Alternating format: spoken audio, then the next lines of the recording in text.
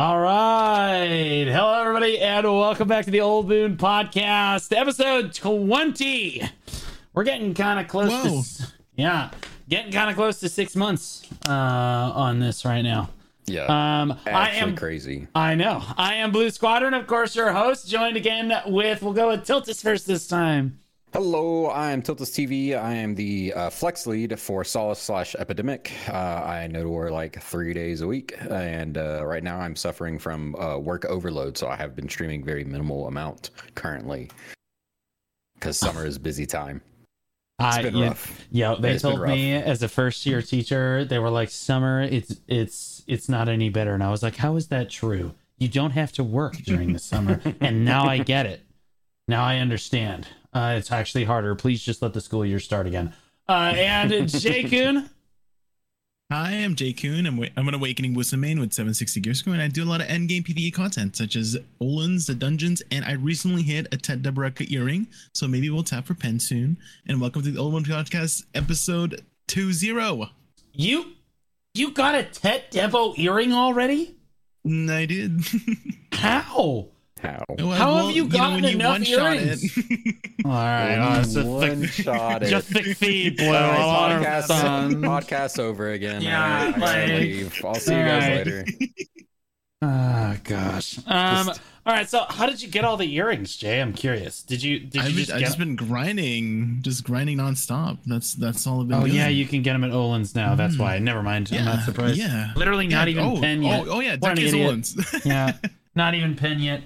Idiot. Actually, did you know Blonde Bear got the very first pen Deboreka earring? Ooh, you are kidding me right now. He three-tapped it. Yeah. Oh my god. He three-tapped him. Dude. He got the first one NA. He one-tapped his neck, one-tapped his belt, and three-tapped his earring. And this man actually has the gall to complain to me that he doesn't have his merchant ring piece and he doesn't have the LVAD. I hope you never get it. Not really. But, like, honestly, let him suffer a little longer. Another 1,000 hours, Jay. Put it on him. Goodness gracious. All right. Now, the talk of the town this week, as a whole in the community, has created a lot of stir, is this developer note that Jay has so kindly written for us. We the peepos. All right, so there's a lot to unpack here. The first thing we're gonna go with is let's talk about the karma changes first. Let's talk karma changes. A lot of people think that so karma is now becoming family wide. If you're red on one character, you are now red on every single character. I'm not really sure how to feel about this. I feel like it's objectively a good thing, considering some of the other changes in the note. How do you guys feel about this? Tiltus, I'm curious how you feel, because I feel like you lean the other way on this, where I lean very strictly one way. You're like all the way on the other side of the teeter tower. So I've already figured out the way that I'm going to abuse the Jesus out of the system. Oh my god, dude. Can we explain it and how? You heard him, Jay. I already figured it out. Dude. I already figured it out. It's family wide. So the trick is just put a Tuvala, season character somewhere where you can get a lot of karma back really fast, load them with karma scrolls, and every time you go negative, you just hop to the alt, you spend 10 minutes grinding, you get your karma back, and then you hop back, and you continue doing what you were doing where you went negative. So why are you so determined to just shit on new players? Why do you need to have this? It is so rare. It is so rare. You get the most amount of karma back at Pilaku jail, right? Unironically, at Pilaku jail. Yeah, again, Pilaku jail in the middle of nowhere, Valencia. Polly's Forest is good, but it's way too populated. But I don't know. I feel like it was a thought that somebody had, and they were like, this is a good change. And there's part of me that thinks it's like an okay change, but there's so many other things that go wrong with this that I'm just like, it feels a little heavy-handed to me. And also, like I said, I feel like it's literally super exploitable, where I can just like, oh, I'm negative, let me hop to my season character, grind these couple of packs real quick. Okay, now I have positive karma again. Time to go fight some more. You say easily exploitable, but I'll be honest with you, swapping, even if you have a character in position to get the karma back, it's still going to take negative -1 million to positive. It's still at least going to take you like an hour. You never go negative 1 million. You just go negative. Once you realize you're negative, you just immediately hop, change, grind some karma back, hop back. It'll take like a couple minutes to get enough karma to get 1 kill. No, I don't think so. I think you're underselling how long it actually takes to get karma back. Like there's some really good spots, and if you use loyalty karma scrolls, it doesn't take long at all. Are you a red player though, Tiltus? I have been quite a few times before. Well, I mean, like, have you ever like lived the red player lifestyle? Like, so, but do you do it like? Have you done it recently? Not recently, no. Okay, so this doesn't really affect you. It's so punishing to be a red player now that it's not. What are you want to lose? You want to lose your 4-bill crystal when you inevitably die to somebody that horse charges you? Well, all right. I'm curious. Jay? What's your take before I go in on Tiltus's there? Jay, what's your take on the karma change? You like the karma bad? system? Yeah. So I've never really gone red before, other than to visit Muquin for knowledge, and so I don't really have much to add to the table, to be honest. I mean, I think it's going to help prevent more red players wanting to be red. I mean, at the same time, it's just I do feel like the devs are pushing towards more less how do you word it? I don't know. More severe punishments for PvP, less bullying, less of that stuff. Well, I mean, So let's remind everybody what the red karma penalties are. So if you're red on karma, firstly, your crystals are guaranteed to break if you have them. Number one. Number two, if you don't have crystals, your gear physically downgrades. Right? From PvE death, right? Right. And number three, and this is the biggest one that I think people forget all the time, and the reason that Tilsis' way is just not going to work, is that it untags your character, or it completely destroys your tag character's gear if you're red on your tag. And if you're red on all of your characters, you're red on your tag, which means you've obliterated essentially 3 to 4 billion silver. If you are a veteran player and you have a tagged character. So, like, I don't think it's very exploitable at all. I think that, like, unless you don't want to have a tag, and in which case Tiltus' way will work. The gear only pops off if you die on your tag, though, right? No, it expires.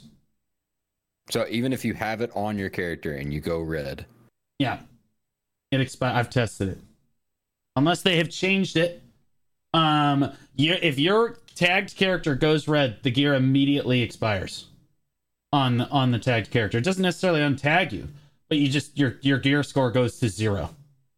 Why is it even in the game? Just remove open world PvP. Good, yes, good. I love this.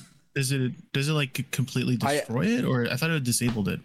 No, it went red for me. It expires, so it went red for me. Yeah, unless they have modified it, and keep in mind, I did this like a year or two ago when they put this into the game, so they may have changed it since then. I'll be honest, I'm scared to try it again.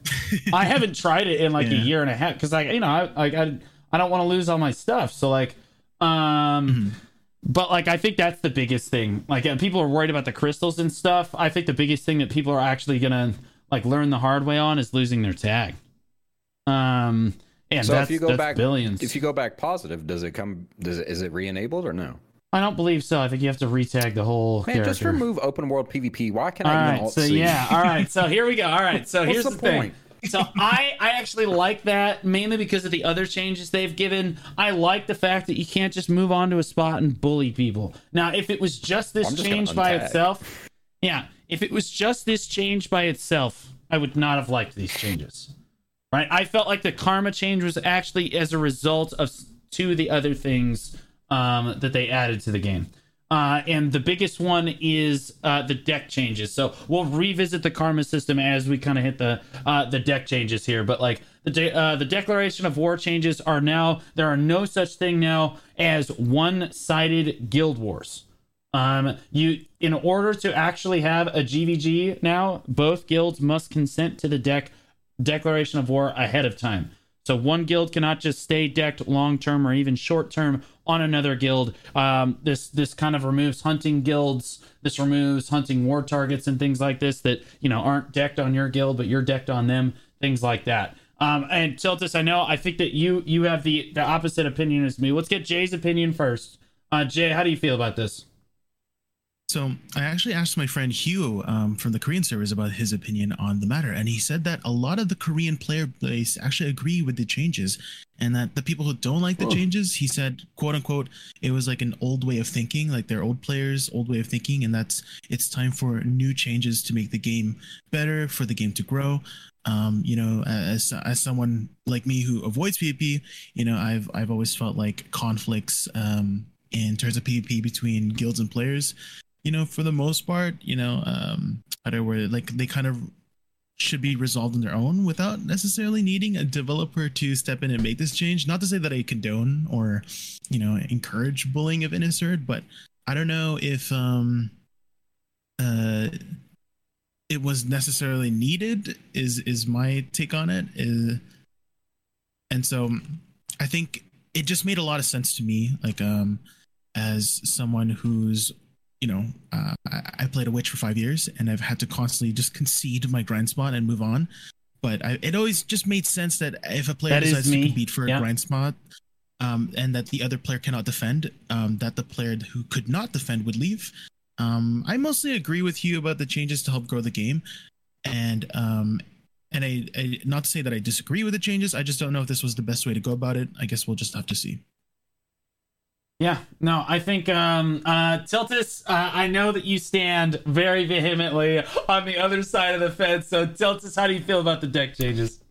So I watched the clip that Jay linked us like the day that he posted it, and I can agree to at least see the other side of why they wanted to put these changes through. To me personally, it felt really ham-fisted. Like, we're applying these changes now. There is no like test period. There is no like, let's modify it. It's just like, boom, here it is. Deal with it.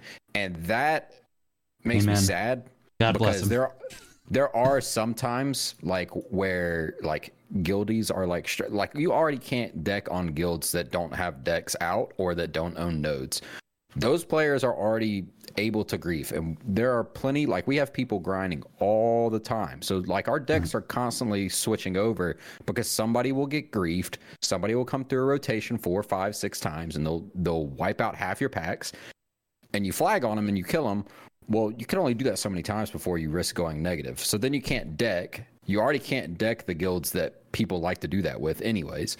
So it felt really ham-fisted. We were just like, we're changing the deck system because of like brand new players getting like really hard bullied by very experienced players. I totally can see that. I would have liked to have struck a little bit more balance in the way that it works. Maybe, I don't know, just something like if you own a node, you can always be decked on or something. Like, don't change it for guilds that own nodes maybe, and then change it for all the other ones or something. I don't know. But I'm not a super huge fan of it because it happens a lot, like where players will come in and they'll just grief your grind. I'm like 30 minutes into the grind, I've got a player just coming through my rotation, taking half my packs, and it's like, okay, now I can't deck them because they have to deck me back before I can even fight them. So I'm forced to go negative or just leave. That player is won now, and I'm forced out of my spot just because I want to get a effective grind. All right, well, all right. So again, this change comes in so I'm actually very strongly on the side of I really like the guild deck system. I strongly agree with Jay's friend, and I think that one-sided guild decks are a thing of the past. I think that open world PvP and BDO in general is kind of an archaic system. When the game came out, the game was very different. The player base wanted to PvP. Everyone wanted, like, it was cool to be able to just flag. Like, at any moment you could have PvP, right? Like, that was fun because the gear scorers were, like, closer. Like you spawned in, like you were able to keep up with each other. Yeah, if you missed a few days, you were a little bit behind, but it didn't feel helpless. Nowadays, we're in a completely different situation, and with the influx of, like, we've had a lot of PvPers leave the game over the years, but like the vast majority of all of our new players are PvE Andes. The people that are playing the game now love it because the brand new PvE content is incredible. Yes, they love the combat, but and they might try PvP eventually. But I think that what the developers are trying to do, and the reason this change came right now, is because they see a massive amount of players playing their game. All these new players are all PvE players, and if they get forced into PvP too many times, it will force them to quit the game. Nothing makes you want to rage quit more, right, than feeling like you're in a helpless situation like that. Now, there are ways that this can be exploited, and this is the reason that we have these two other changes, one of which we haven't talked about yet. We talked about the karma system. Because the developers are trying to get rid of bullying. They're trying to get rid of digital or reforged or Cho Nation decking on some rando guild and just keeping it up and just running them into the ground, right? Because they grief their grind spot once, so now we're going to hunt their players, which, to be honest with you, doesn't happen a crazy amount anymore. At least it doesn't happen for, like, I don't see Cho and Digi doing that too much. They like to fight each other, and that's okay. But there are guilds on this server, who shall remain nameless, who all they do all day is they just run around hunting people. That's what they do, right? And the developers are trying to remove that as a whole from the game.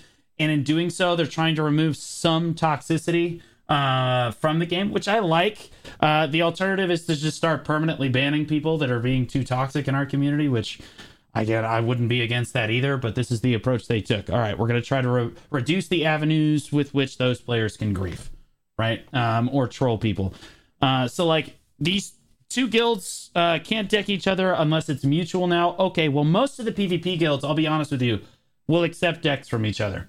I'm sure that most of the PvP guilds don't mind fighting each other. That's not what we're worried about, right? Cho and Digi are going to accept the decks on each other. If Meow wants to, or if a Dandelion wants to deck Reforged, no problem, we accept that. Ghost wants to deck Reforged, whatever, we accept those decks, no big deal. If two PvP guilds, I don't think that's the issue. It's these PvE, PvX guilds that we're concerned about, and the biggest argument against this system is griefing, right? The biggest argument is, oh my gosh, someone's going to run into my grind spot, and I'm going to be helpless. So what the developers did as a response is they said, okay, well, we're going to give you, what is this, Marnie's Realm? It's called Marnie's Realm, yeah? Where you get Marnie's to just grind in an instance for a full hour unimpeded. Now you can do it every other hour, and they're essentially introducing Marnie's Realm for every single spot in the game. Well, every single relevant spot in the game that doesn't already need it, right?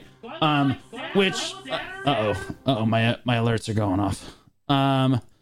But, like, so, like, I think that change right there basically just wipes out, on the whole, most griefing. Because most of the time when griefers walk onto your rotation, it's somebody that doesn't know any better or just doesn't care. Or maybe he's already swapped 2 or 3 times and he's like, look, and I'm just going to grind. And then it happens to be you that gets the short end of the stick or whatever. And your response is typically to flag or declare war on them. However, that will happen way, way less, as most of those people are just going to go to Marnie's Realm.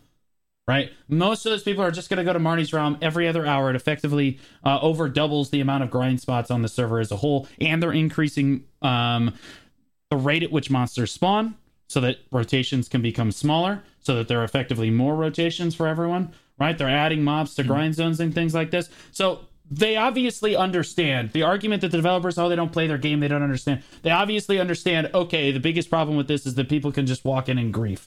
So how do we fix that? We give them Marnie's Realm all the time, right? So, like, I think that the Marnie's Realm changes really does help out with the griefing thing. You should either be able to swap servers between your home servers and a 5-minute, because they also introduced with this dev note, they said the server swap cooldown is going to be 5 minutes. And you have an instant swap on all 3 of your home servers. So you can swap to all 3 of your home servers. Then you have a 5-minute server swap to go to any server other than that. And if you still can't find something, then Marnie's Realm was probably up. You're probably not going to have to deal with griefers. It's always going to be a problem in BDO. That will always be an issue. But I think that they've really addressed it with the Marnie's Realm changes. That being said, I really do think it's important to take away this like bullying. I mean, Tiltus, you were here for it. I mean, God, all of these guilds, especially on the T1 scene back in the day and in the T2 scene, their job, like the way that they would recruit was they would just declare war on another guild and they would just run that fucking guild into the ground. Hunting their players. Yeah, you either join us or we're going to kill your guild. Join us or we're going to kill your guild. And that was just how it was. It was their way or the highway. That's a really, really old way of doing it. I haven't seen a join or die message in God knows how long. Well, it's not necessarily so brazen as join or die, but they just deck you and hunt you, right? Every up-and-coming guild has this issue. Reforged had this issue. with Ghost. Ghost said the same thing to us, tried to kill us before we got rolling, right? Tried to take all of our members. You know, like it's a nightmare. Corrupt did the same thing. Every guild that's come up has had this issue. Even Show Nation, when it was on the come up, had to go through had to hurdle over like 3, 4, 5, 6 different guild beefs before they finally did get on top. And now they get to do it to everybody else. I mean, this is a super old way of thinking.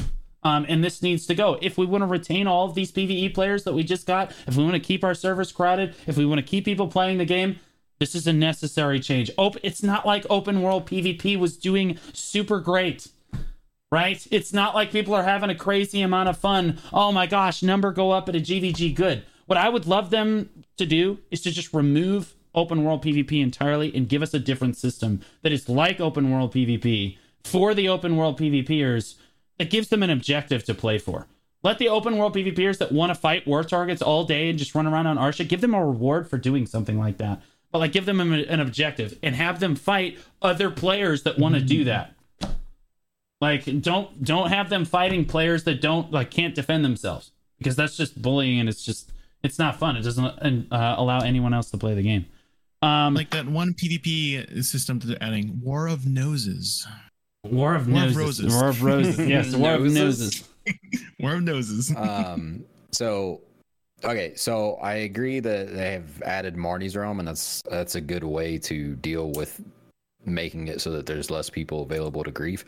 My biggest complaint with that is that I think it's going to make the world feel less populated when you're running around. It is. Yeah, absolutely. And that's kind of a little bit of a bummer, because sure, a lot of PvP experiences aren't necessarily great for both parties, but there are some that are really good, where it's you fight for a while and you're like, all right, I'm out, I gotta go do something now. It's gonna make it feel small. I'm not arguing that it. Right. Like I said, I see the reason that they're doing it, but I feel like it's just gonna make the world feel a way less populated when you're running around, because you're gonna be running through spots and it's just there's nobody here. All right. And that's kind of a little bit of a bummer. Well, honestly, I like it when I get to a grind spot. That's the one part of the game, the one area of the game I really don't want the world to feel crowded for, is when I'm grinding. Everything else can feel crowded, right? Like when I'm autopathing in towns, seeing people running around, RPing, whatever. I love seeing all these people. But when I get to my grind spot, I'm like, oh my God, there's somebody here, bro. Then you have to swap servers. You see somebody going, oh, it's frustrating. I would like that's the one aspect of the game that I think, honestly, we can all agree on. We don't like seeing people at those spots unless you're on Arsha. Now, before we get into the Arsha discussion, I want to say that I think they're trying to reduce all of this is an attempt. Essentially, what the dev note was is they're trying to reduce the bullying in the game of all the brand new players by the veteran players, which I think is a good thing. But I mean, we got this red player change because the developers knew. They knew. They were like, all right, so if we remove the one-sided guild decks, the first thing that those players are, all right, fine, I'll just flag on them. Screw it, I don't care. So that's why we got the red karma change to go family-wide, so that, again, it was like a twofold change. You can't have one without the other. Otherwise, people will exploit it. But I actually don't think that true red players, really are not affected, I don't think, by the family karma change. No, they're not, because they run around with cheap ass crystals anyways that are, and they don't have tags, and they're this is just what they're gonna bully people. That's just what they do, right? But they're not gonna find people though.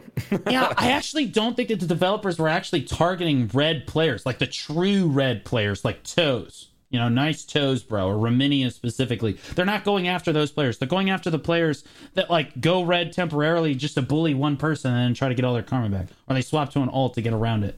Right. So I strictly like the changes overall. The only changes that people have suggested various addendums to it, hey, can we do this so that we don't feel like PvP in the game is regressing? Tiltus, since you're so against the changes, do you think that what would you do? And we're gonna get these changes. What would you rather add to this? I think the correct play is to probably just open up 6 Arsha servers and just funnel all the PvPers there. If you want to grind and PvP at the same time, here's 6 channels for you to choose from. No Marnie's Realm on those servers. Just go fight. You want to grind and occasionally have somebody come in your spot? There you go. You want to fight for a spot? There you go. You want to have your 50% drop rate? There you go. Okay. My counter to that is there aren't enough PvPers to actually blanket 6 Arsha servers. There are 2 types of people that grind on Arsha. There are people that are looking for the bag and people that are looking for the PvP. Right? The people that want the money, the 50% drop rate, and the people that want the PvP. If you have too many Arsha servers and not enough players to populate them, people are just going to see them as PvE servers, and they're going to, like, it's a whole nother problem with the Rise. And then the PvPers don't get any PvP because it's too spread out. A lot like our old Node War system. There's just too many nodes and not enough guilds, right? I think the solution is not to add more Arsha servers, which is what most people want to point to. No, I think we don't have enough PvPers for that. What I think you do is, when someone's grinding on Arsha, give them 300% drop rate. You think I'm kidding? Just max their drop rate out, and then, like, let them just pump up to like 500 if they want to. I don't care. Then all the PvPers will funnel into Arsha, and it will be the lawless hellscape that they all wanted it to be in the first place.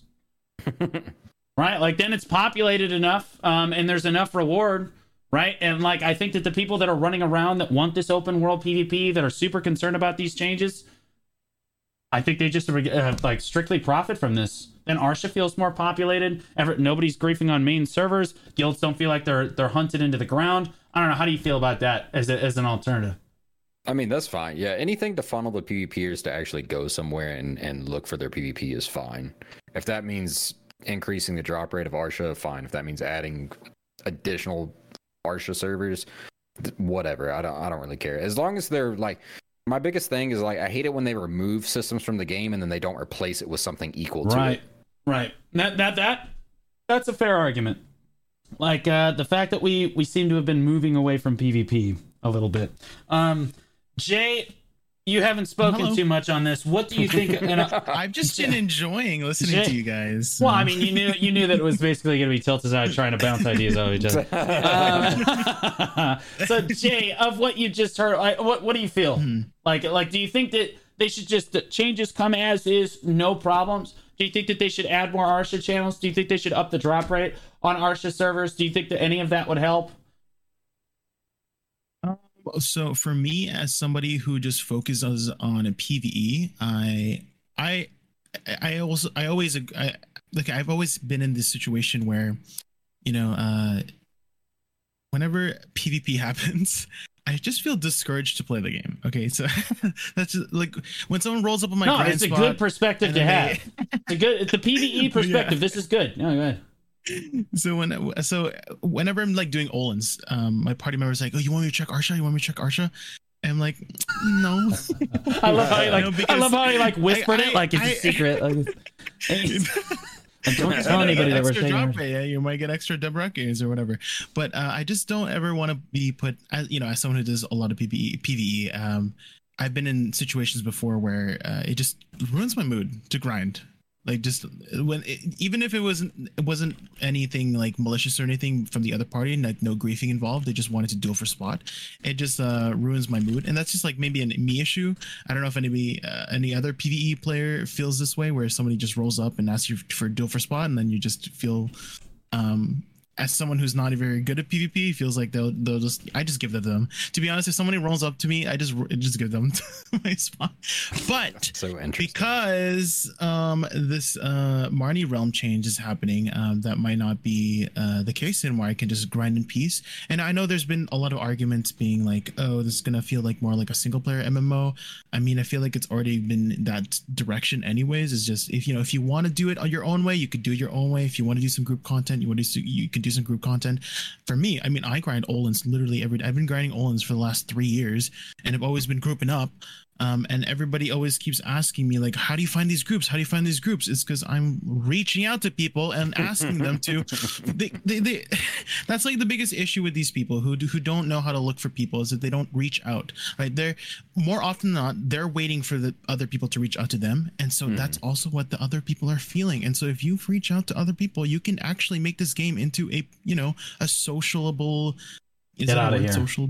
Get out of here right now. Social, party game, social content or whatever like that. You just need to reach out and ask people. And so I think, if anything, if people do want this game to be more, party oriented, just have the developers, create more party oriented grind spots, and then maybe people will be more cooperative. Because a lot of the times when we are what's the word for it? There's just so much incentive to just grind by yourself. And so what if we put that incentive to grind with other people? And so maybe that way we could make more. That's the thing is like Epidemic we have Gyphon groups rolling all day, every day, like 2, 3, sometimes 4 groups rolling on different servers, because it is way more fun to grind with people. And as long as we're reaching out and getting the spots put together, then, they just stay rolling. So, I mean, like, I could probably go, like, open the game right now, click in, and get into a Gyphon group within the next, like, 15 minutes and be able to grind. So I totally agree with that statement of, like, it's not hard to make the game social. Yeah, I mean, oh, go ahead.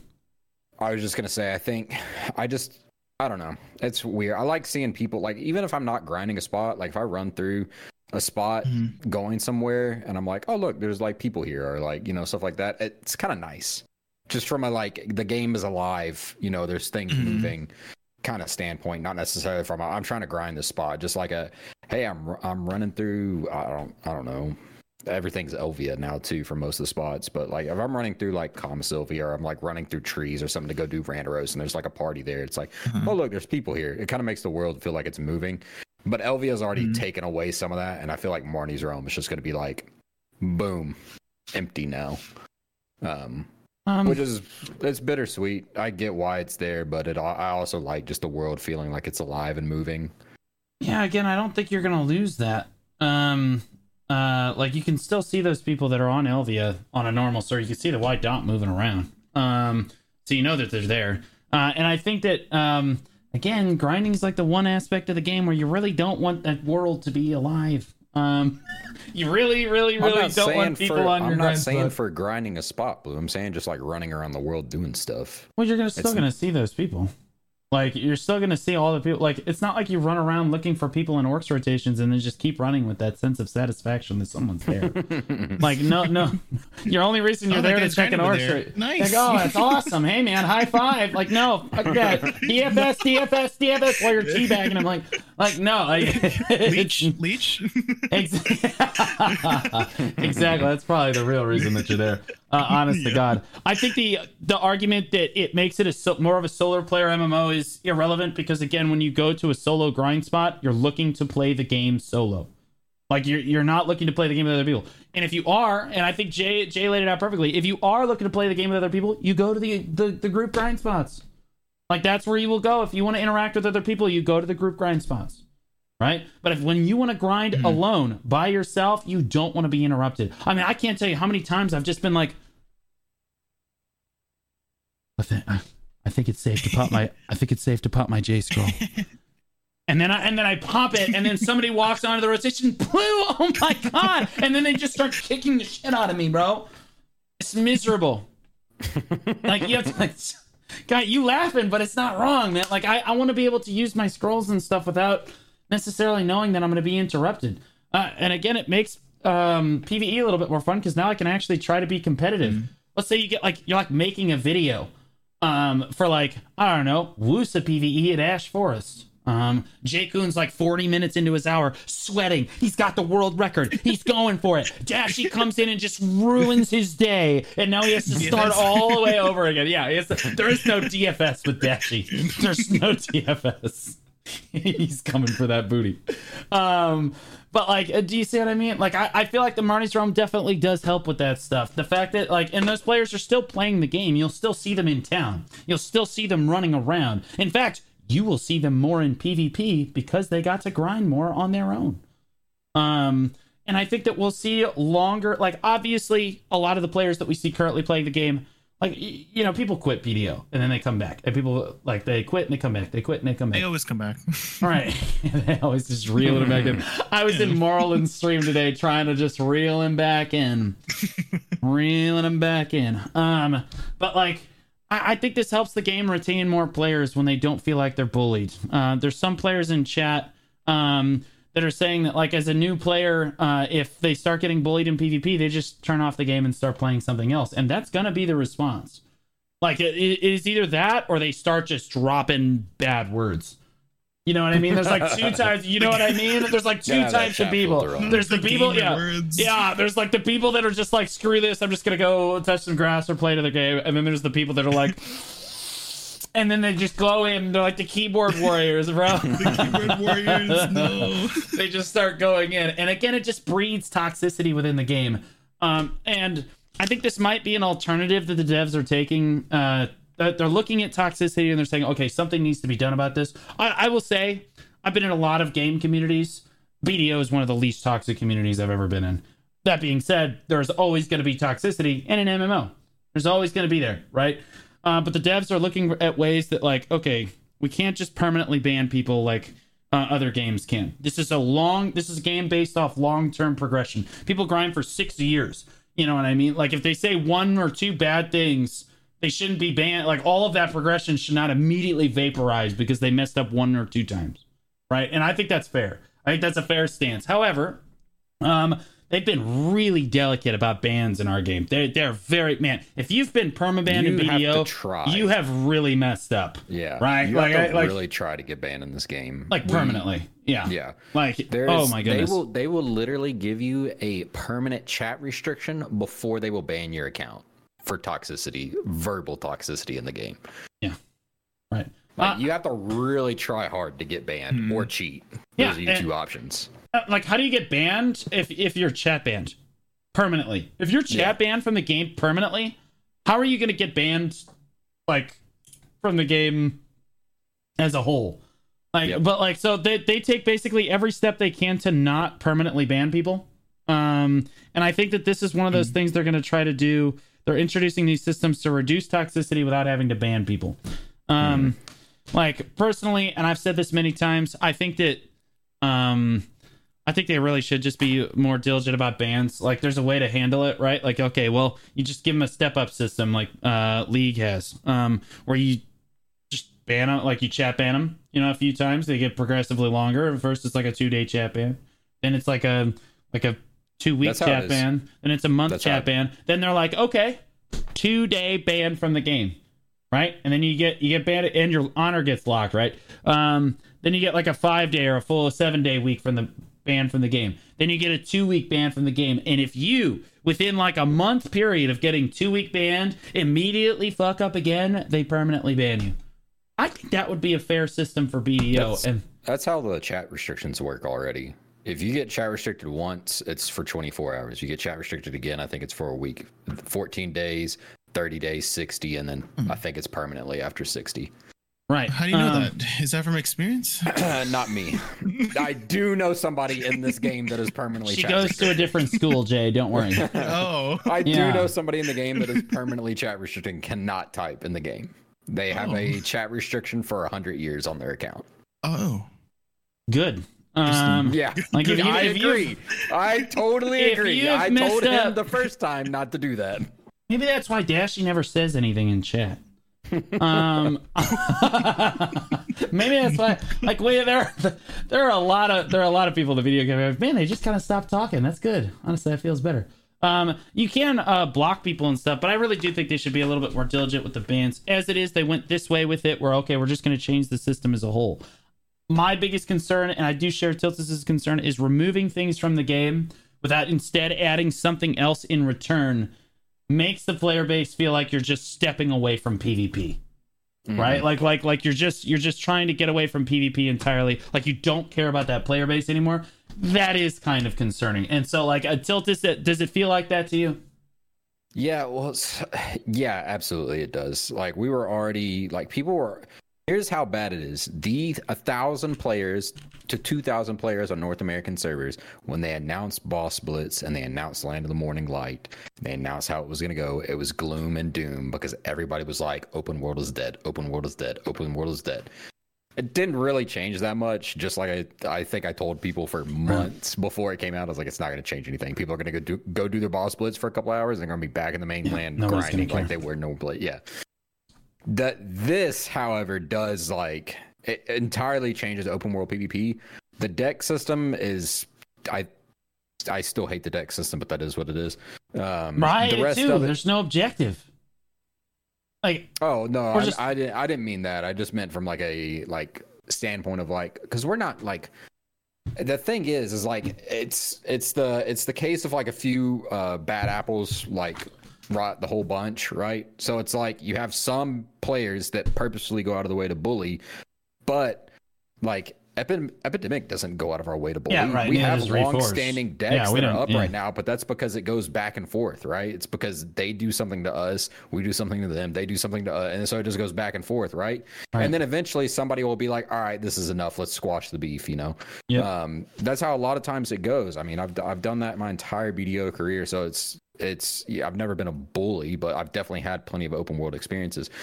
But it would be nice if, like, all right, we're removing this system from the game. We're getting rid of open world PvP, but we're going to introduce a new system where all 2,000 players that want to do open world PvP, y'all can go do your open world PvP somewhere. But we're not getting that. So that, I think, is where the rub comes in. It's because the PvP player base has been crying for like 4 months that open world's dead. We're always crying, dude. We're always crying about something. We are literally always crying. No, we're the loudest. We're the loudest, smallest percentage in we're the so entire stupid. game. But like, that being said, it is like at some point it's like, man, I wish they would pay a little bit of attention to PvP. I think, like there's players that enjoy it, and when you look at a lot of the streamers that have been with BDO the longest, they're all PvPers. They're all PvPers. And so, like, a lot of your top streamers and on Twitch are PvPers, and they want to do PvP for fun. So giving them an avenue to do that stuff on their stream would be nice. Granted, there's not a lot of people that do open world PvP anymore anyways, because it is relatively dead. But it would be nice if they could replace our system with something else, you know? It's like, all right. Here, give me something so I can continue to be a PvPer. Yeah, or expand on it, right? Like, that's what I would love to see. My biggest gripe with open world PvP, and a big reason why it's dead, is what the fuck is the point? Dude, I already know, as the shot caller, right? I'm the guy that shows up to the GVG, and I don't get to have fun. I get to shot call, right? Like, I got to show up. It's more fucking work for me. And for what? What is the objective here? Farm them on the spawn? Teabag them? Chat PvP? I can't be fucked. Like, most people in the game probably honestly take that stance. It's just like, why are we even fighting? Number up good? That what, our war score is higher than yours? Now that guild decks are mutual, can we add rewards? Or like getting a certain amount of... who gets to 500 kills first? Who gets to 1,000 kills first? Like, how long do you want it to go? And what are the rewards for it? Like, you can only kill, but like, there obviously people would try, like, and one of our chatters... If we can't exploit it, we will. Yeah, so one of our chatters said, do you think Guild Wars should get a reward as a war objective? Like, a winning guild gets 10% combat and scaly XP for winning, or you declare war over a spot and you can get 5 AP DP against the mobs there. I actually think that is it. Now that decks are mutual, that's on the table. But the thing is, you have to make it so that we can't exploit it, because it's can we cheat it and how?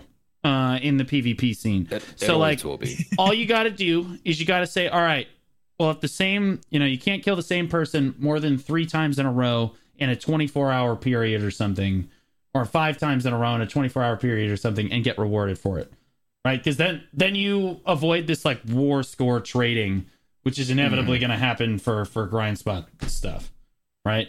And honestly, if you want to organize fucking like 40 people to trade war score back and forth, like, whatever, bro. But if you could reduce it to where it's not just like one player, like just padding the stats, I hit the 50 kill mark, all right, I'll see you in an hour, I'll let you do it to me, kind of thing, then it's totally fine. One of our other chatters says, what's the point of adding an Archer server? Isn't it better for PvPers to enjoy one server equals more confrontation? That was my argument earlier. Tiltus, I'm curious, would you rather there be it be one more competitive server, or would you rather them add like 2 or 3 more Arsha servers?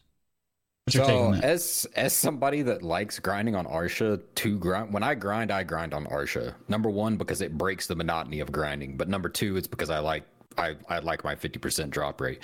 So I would like to see a combination of like both.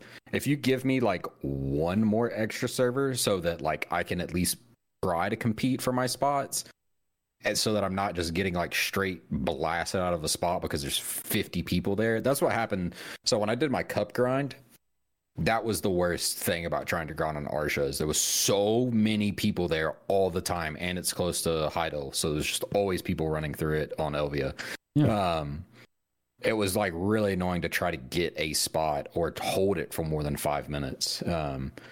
So there has to be like a fine line. Honestly, I would just like to see, like, if we could, here was my kind of thought process with adding more Arsha servers. If they add more Arsha servers, give PvP guilds the ability to make Arsha servers their home servers. And I guarantee you so many PvP guilds would just immediately move to Arsha. And then you have all the open world you could always want. All your PvPers are always on the same set of servers.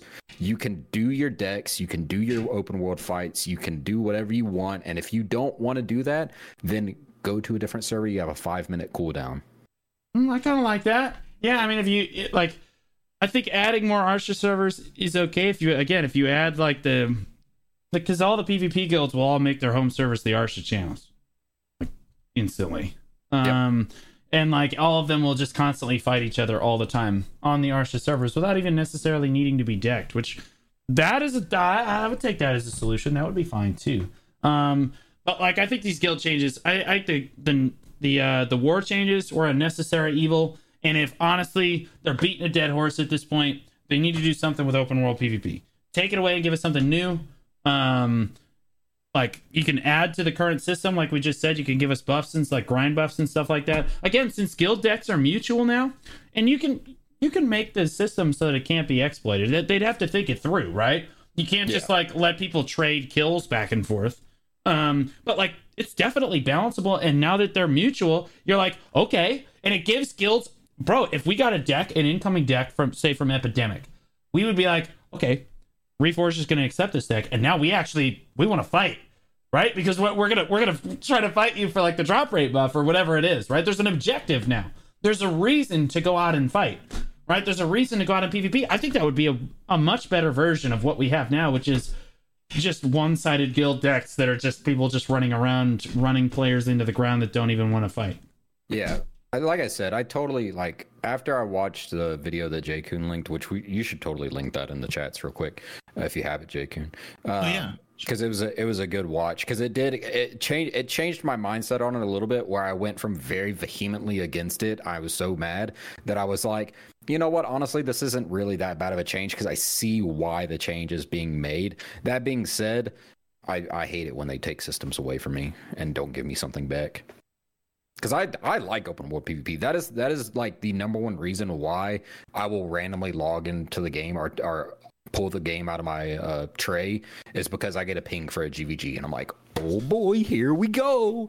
You have the opposite reaction that I do. If I get a ping for open world, I tell people when I show up, I'm like, I am not shot calling this. You are insane if you think I'm shot calling open world. It's not gonna happen. I don't have a choice. I join the call and everybody just looks at me like a dodo bird. I just tell them it's not gonna happen. I'm just like, absolutely not. Like, y'all are crazy. But I really enjoy decks. Like, I really enjoy GVGing. That's why that's one of the reasons why I go to Garmoth like every single night. A lot of players do that. Yeah, because after Garmoth, all right, it's time to GVG for the next half hour. There's 14 Garmoths. Yeah. Trini, you heard him? Yeah. Go ahead and send the deck on Epidemic. Hey, yo, relax, dog. I ain't trying to kill her forge or anything, you know. Oh yeah, very funny. All right, yeah, no, I think you got this twisted. All right, no, but seriously though, like I really do think that the changes are good for the game as a whole, and it helps us retain our player base. The players that I do agree. I am a little concerned that they just, when you rip away a system like this and without replacing it with something better, it does make your core base, which are all PvPers to the game, it makes us nervous. Right? It makes us nervous. Now, they are doing some changes, so we'll pivot off the dev note just a little bit here. I'm sure we'll work our way back to it somehow. It's going to be a circular argument too. But the node war changes that are on the global labs they're basically buffing fort health by like 5 to like 8 times, and then like structures like the Flag Factory are like 12 times tankier. The Ricos are like 4 times tankier. Everything's tankier. All the structures for Node Wars are now going to be tankier. Jay, you probably don't have much of a take on this. Do you? Jay, I'll let you get it out early if you have one. But like, they're increasing the HP on structures. Oh in my Node War. god! Yeah, that's crazy. He's like, oh my god, how does this affect Olins at all? That's crazy. I know. Oh my god, that's crazy. I mean, wouldn't that make the whole Node War longer? It does. Technically, make the whole Node War longer. We'll talk about it in a minute, but yeah. You got anything else you want to add in there? Well, okay, so the biggest thing that's preventing me from going to Node War is that, okay, so I really like really cool collectible things, and in World of Warcraft, you could get you get PvP mounts, you got PvP specific, transmog and all that stuff. Yeah, if they gave me a really cool costume to go for, like let's say I have to go to Node War to get my Node War bells, and I can trade, I don't know, like 1,000 Node War bells for like a cool costume, maybe I would be more inclined to go to Node War. That is true.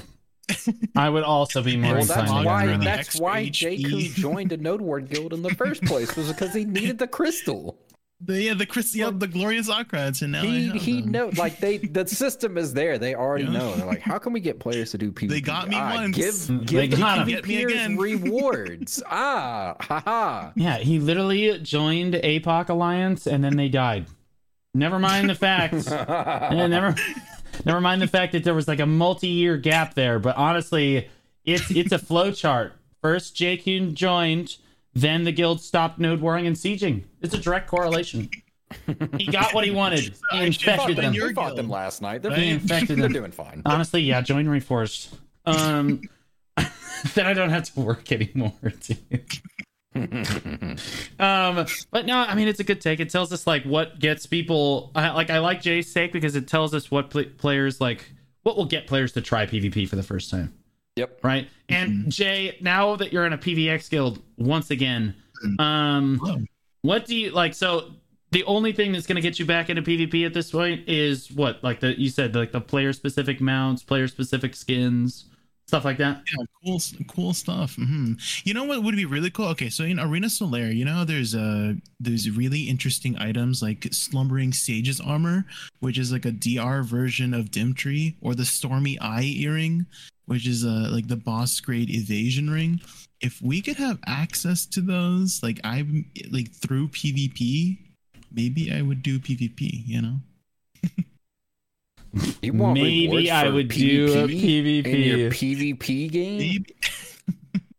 Just for like, yeah, great rewards for doing stuff that you want to do. Wait.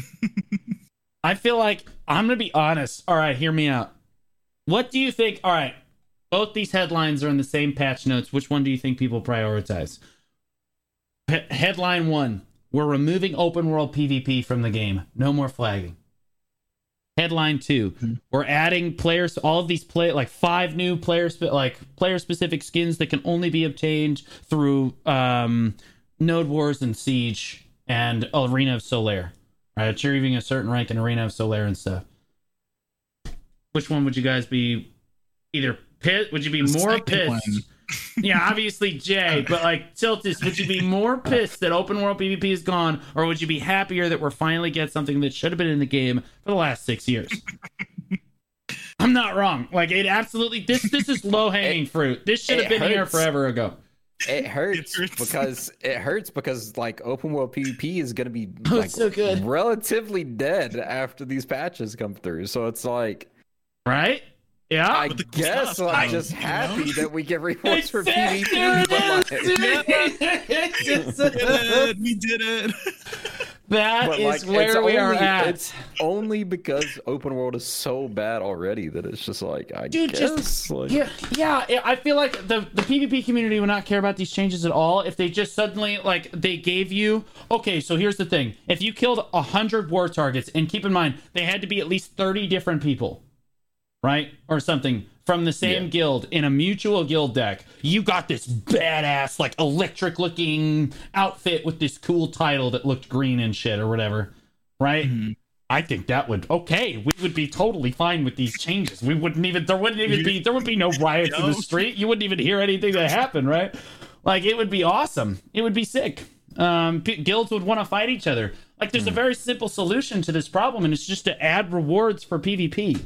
Distract them. Yeah, since we can't bully people anymore. Give me shiny things to distract me from my anger. Jay, stop comparing us to toddlers.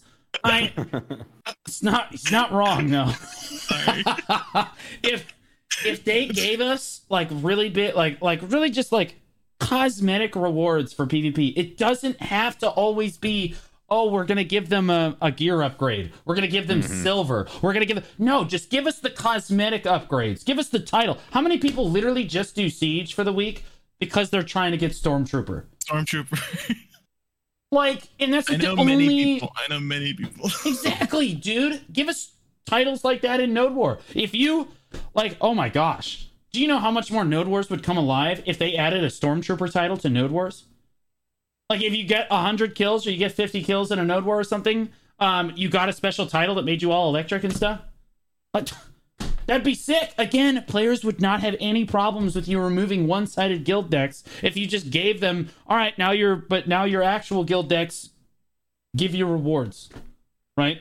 And not silver rewards. Give us cosmetic. They let you get a free exclusive PvP dance.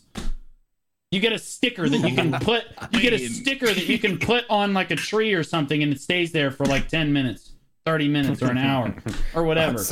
I'm spraying it on somebody's fort every day. Exactly. Just run up. Just walk up. Yeah, like the Overwatch spray thing. Yeah. Right? Like, let us have that shit, and we would be super happy. It doesn't always have to be about progression. It doesn't always have to be about silver. I like how you added the sound effect. That's. We all knew what I was talking. Have you ever played Overwatch, Jay? We know. I have. I played me. Yeah, of course you did. You fucking bitch.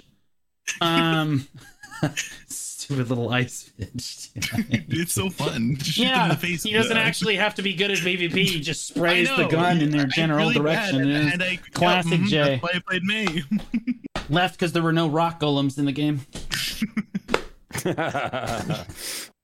All right, so like we got off subject a little bit. Node War changes. So the fort health, Tiltus, how happy are both of us? Yeah. Oh yeah, the fort health.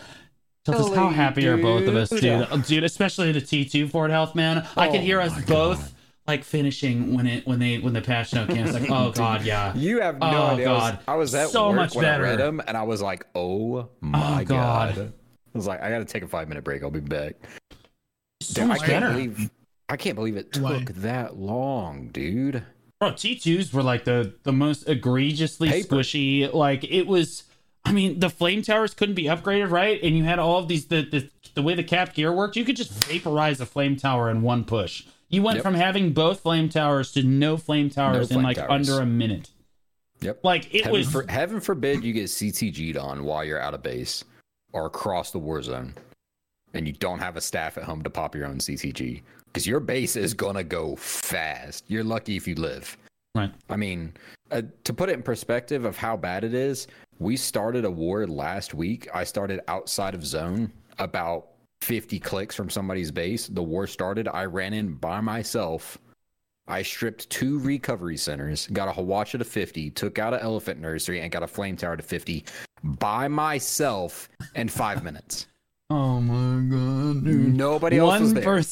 One person almost stripped half a base in 5 minutes by themselves in T2s. Right. That's how bad the HP is. Now, I will say that T4s, people got what they wanted on T4s.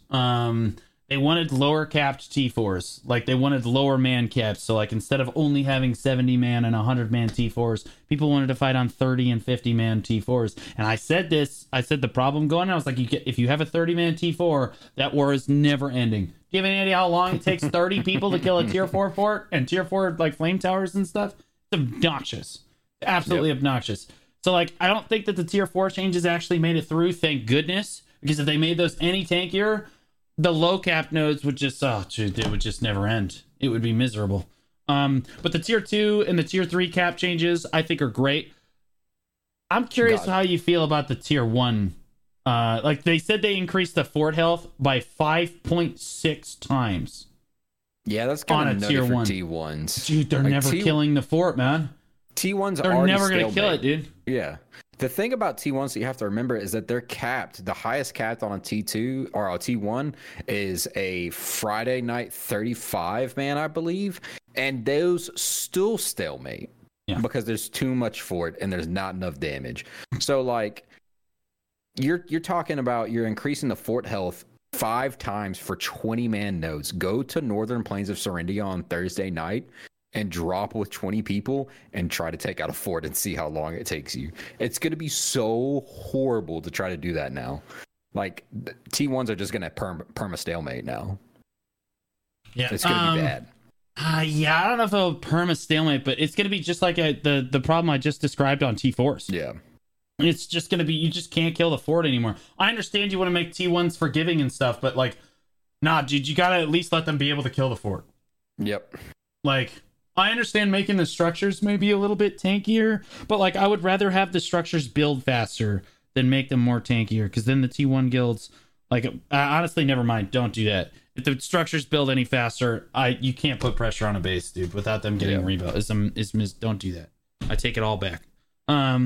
But like making structures tankier is tough on T1s. I think it's fine because it at least makes it like a reasonable reward. Like, I don't know, T1 should be a forgiving experience. If you fuck up where like a few pushes, the war shouldn't necessarily be over. But if you mess up your base defense a couple times, okay, well, you should have time to rebuild and get that done. So I'm curious to see. I think the T1s are almost the most impactful if they do make it through. And I think the T2 changes were the most necessary. The fort health does not change on T1s. You're thinking about recovery centers on T1s, maybe they got 5 times. Oh, well, then maybe I read it wrong. It was translated from Korean, so like I was trying to read the Korean script. It doesn't look like T1's got any changes. Okay, so the Rico health. Everything else did get HP, but fort health did not. Okay, so the rest of the structures got changes, but like, yeah, I think. How do you feel about recovery centers like quadrupling their HP? Oh, it's. I don't know how bad it is on T3s, but it is desperately needed on T1s and T2s. They evaporate. I mean, like I said, it took me 5 minutes to strip 2 by myself on like last Monday. It was like rolled up. I was on the fort. No players were loaded in. By the time players were loaded in, I already had 2 recuff centers down to like 30% because I started right next to the base. That's how quick they go. They desperately needed HP. Yeah, I think that, okay, so the trade-off for those of us that don't know and are listening and aren't crazy familiar with how node wars work, recovery centers are considered soft structures. At least that's our term by the community. Soft structures are structures that are not going to take very much damage to like a cannon shot. Cannons can siege the base from a very long distance away and do a lot of damage to what we call hard structures, which are like flame towers and Hawatches, things that can fight back. Those are very tanky. So if your whole guild walks up on a flame tower, it's going to take them a really long time to kill a flame tower. Versus a cannon, then it might take 30 or 40 shots, but it can fire from long range and nobody has to die. Now, if a cannon tries to shoot a recovery center and kill that, it's going to take closer to 100 shots. And now it's basically going to be impossible for a cannon to kill a recovery center. So trying to cannon down bases by themselves is going to be really, really hard, right? The entire idea of soft structures like your flag factory or your recovery centers or your supply depots is that people actually have to hit those structures if you want to kill them. You can't just kill them with cannons. Or, I mean, you can, but it'll take a really long time. I think the only real impact that it's going to have on large-scale PvP is that really strong base positions just got way stronger. And it's not because they're buffing like FT health or anything like that. It's because you're never going to kill the recovery centers and you're never going to kill their soft structures with cannon fire. So no, do not drop on bash and base. You know what I mean? Don't drop on the really cancerous node word spots. One thing that has me a little bit concerned as well is you know how so when you place down a structure during node war, there is a timer that ticks. It varies by the structure that you have placed. And as it ticks up, it gains a very small incremental amount of health, but it starts with very, very little health. Now, that being said, if you take a recovery center that is 80% built and you multiply that health that it had by 4 times, Not dying, bro. can I kill the recovery center, or is that thing going up? Because that's one of the things that like lower number like T3s or T2s, excuse me, like will struggle with is like you have to send, like you only have so many flex people to be able to send at a base.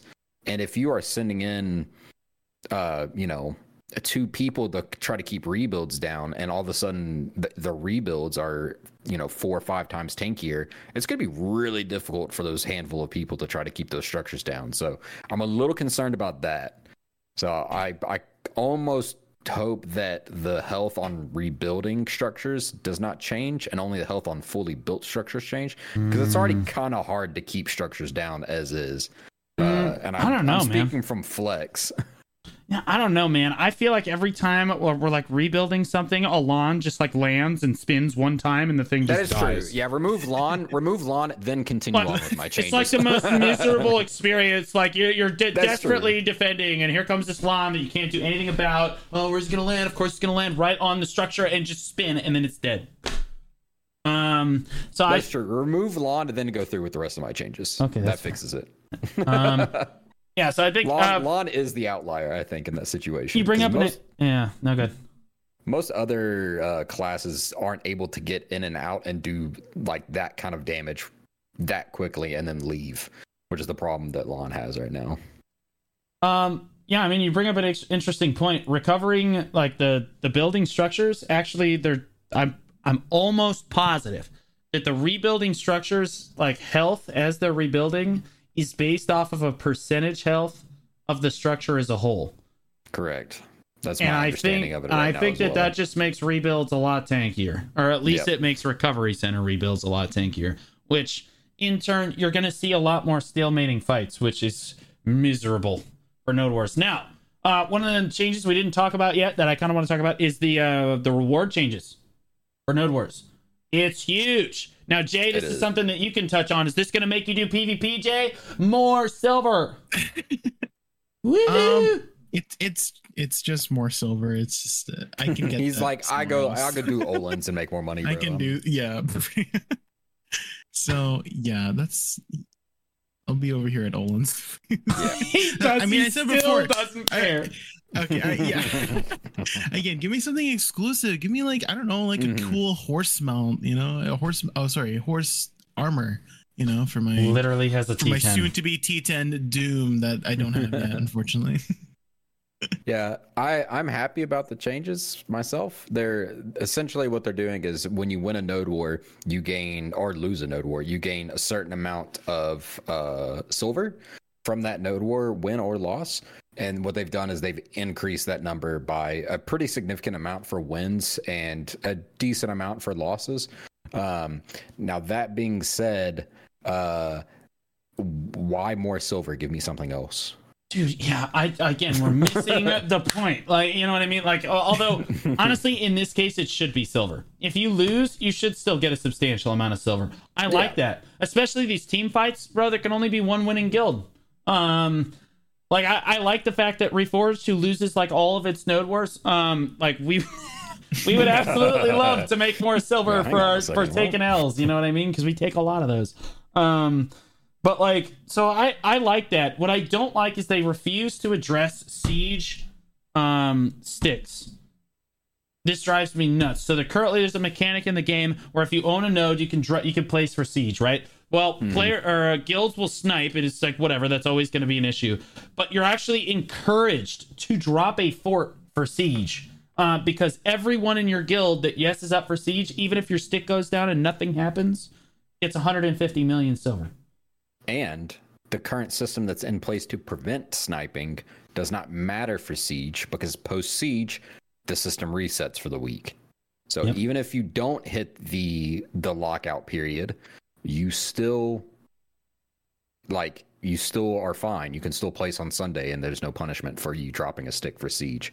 So it's a little weird. It's stupid. It's not weird. It's stupid. Just call it what it is. It's a bad design. You should not give rewards to get what it's doing is it's just ruins normal fights. right? Like guilds that actually want to fight and like have a set up team fight or like actually want to come to siege can't actually place on the region that they want to place on because there's all these extra forts placed down, or there's very critical forts in bad positions because some idiot in a PvX guild just ran out. I'm gonna put a fort down, and he just slams it down, and it happens to be really close to one of the best positions in the region. You know what I mean? And that just ruins the team fight for the week. That's obnoxious, and it should not be allowed. Like, instead, take that money and give it, like, Siege should be for the guilds that actually want to come to Siege. If you want to snipe nodes, whatever. But Siege, you really should not be rewarding people for just dropping a stick and then not showing up for Siege. That's obnoxious. Now, they did try to circumvent this a little bit. The Siege Force costs 1 billion silver in guild funds, but they didn't address the fact that guild funds really aren't used for anything anyway. So, like, nobody cares. If it's 1 billion silver in guild funds, nobody cares. It doesn't actually affect anything. So I like that they're giving more silver for losses. I think for gains, like if you win a node war or you do really well in a node war for your guild, I think they should give special prizes for that are not silver, not crystals, not item drop rate increase scrolls. Give us special titles, give us special outfits, give us special effects, like whatever it is. Give us special cosmetic stuff for winning node wars and stuff that people actually want to go for. Did you see that they changed? Oh, sorry, No, I didn't want to mean to cut you off, but did you see that they changed the number of deaths and kills for snipe guilds? Yeah, to 100. Yeah, whatever. They just get up and they just run straight into us and die. You know what I mean? Like the funny thing is like I'm pretty sure that there's a couple of T2 guilds that barely hit 50 before they get blitzed off a node. Yeah. So I'm curious to see if they're going to be able to hit 100. We felt so bad. There was one time we thought that there was another PvP guild on the node with us on this tier 4 100-man node. It's a Wednesday, right? And like we capped. We capped the node war for a 100-man, and we knew where their fort was because we had scouted it ahead of time and we were ready to go. Right? Like we did the pre-war CTG. We're all sitting there on our horses, and the node war starts, and 100 reforged came over the hill, and that dude at midnight paused his fort, like pooped himself. It was like Jon Snow in Battle of the Bastards, but he had no army behind him. Like, it was really rough. I think the fort died in like 45 seconds. It was crazy. It was actually just crazy. Yeah, but it's like pretty nuts. I don't mind snipe guilds. I really on node wars. That's like whatever. Like that's always going to be a thing. Like no matter what, that is always going to be a thing, and they don't care because if they get locked out, whatever. We tried. You know what I mean? Like it doesn't matter to them. There's always going to be snipe guilds. Please fix the siege system. That's what I care about. Like stop blocking the major fights for siege, right? Okay, we've talked a lot about PvP. I want to talk about something that Jay can contribute with. Jay, Cronstone changes. Cronstone changes, big man. Can you walk our listeners through what's going on with the Cronstone changes? So they are increasing the costumes and increasing the amount of extractable crons that you can get, as well as the the Valk's Cry, by about 120%. And so this is not okay. I can definitely say that spit it out. What's the word for it? Like, we've got this. Just say it. It's pay to win. Go ahead. I didn't want to say it. Okay, yeah. I'll say it. Going to. Okay, so. Okay, we've taken so many steps forward, and then we take a couple. We're taking a couple steps back now, and I just like not just a couple, dude. Like I literally, why? Let me get this straight. Let me get this straight. Flabbergasted. You come out with this death note where you're like, we gotta protect all of these new players that are playing our game. Right? Like, we gotta keep them playing the game. So you literally wipe open world PvP basically from the game. And you scrub it off in this whole idea that we have to protect all these new PvE lords that are now playing our game. Like, okay, I can kind of get on board with that.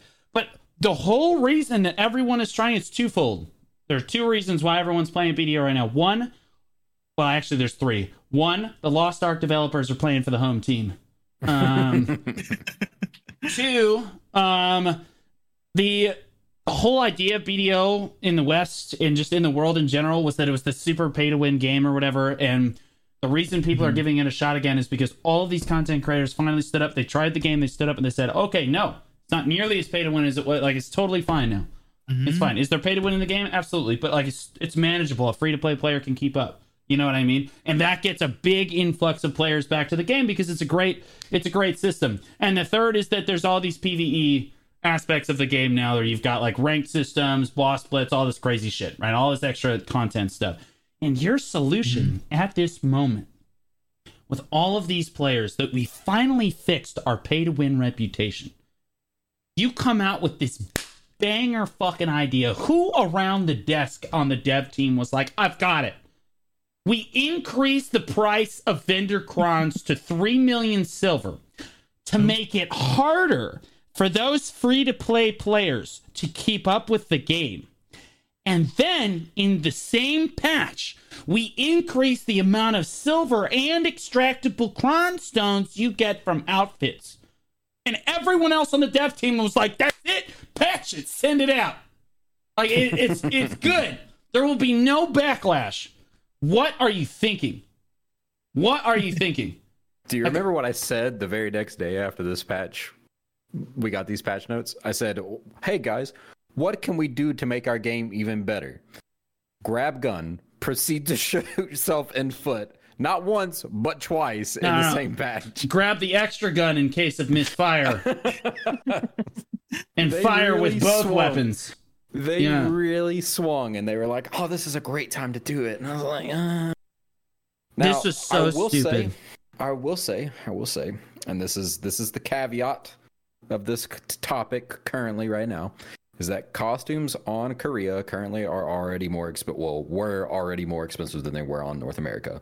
We did not have that patch. That was a Korean-only patch.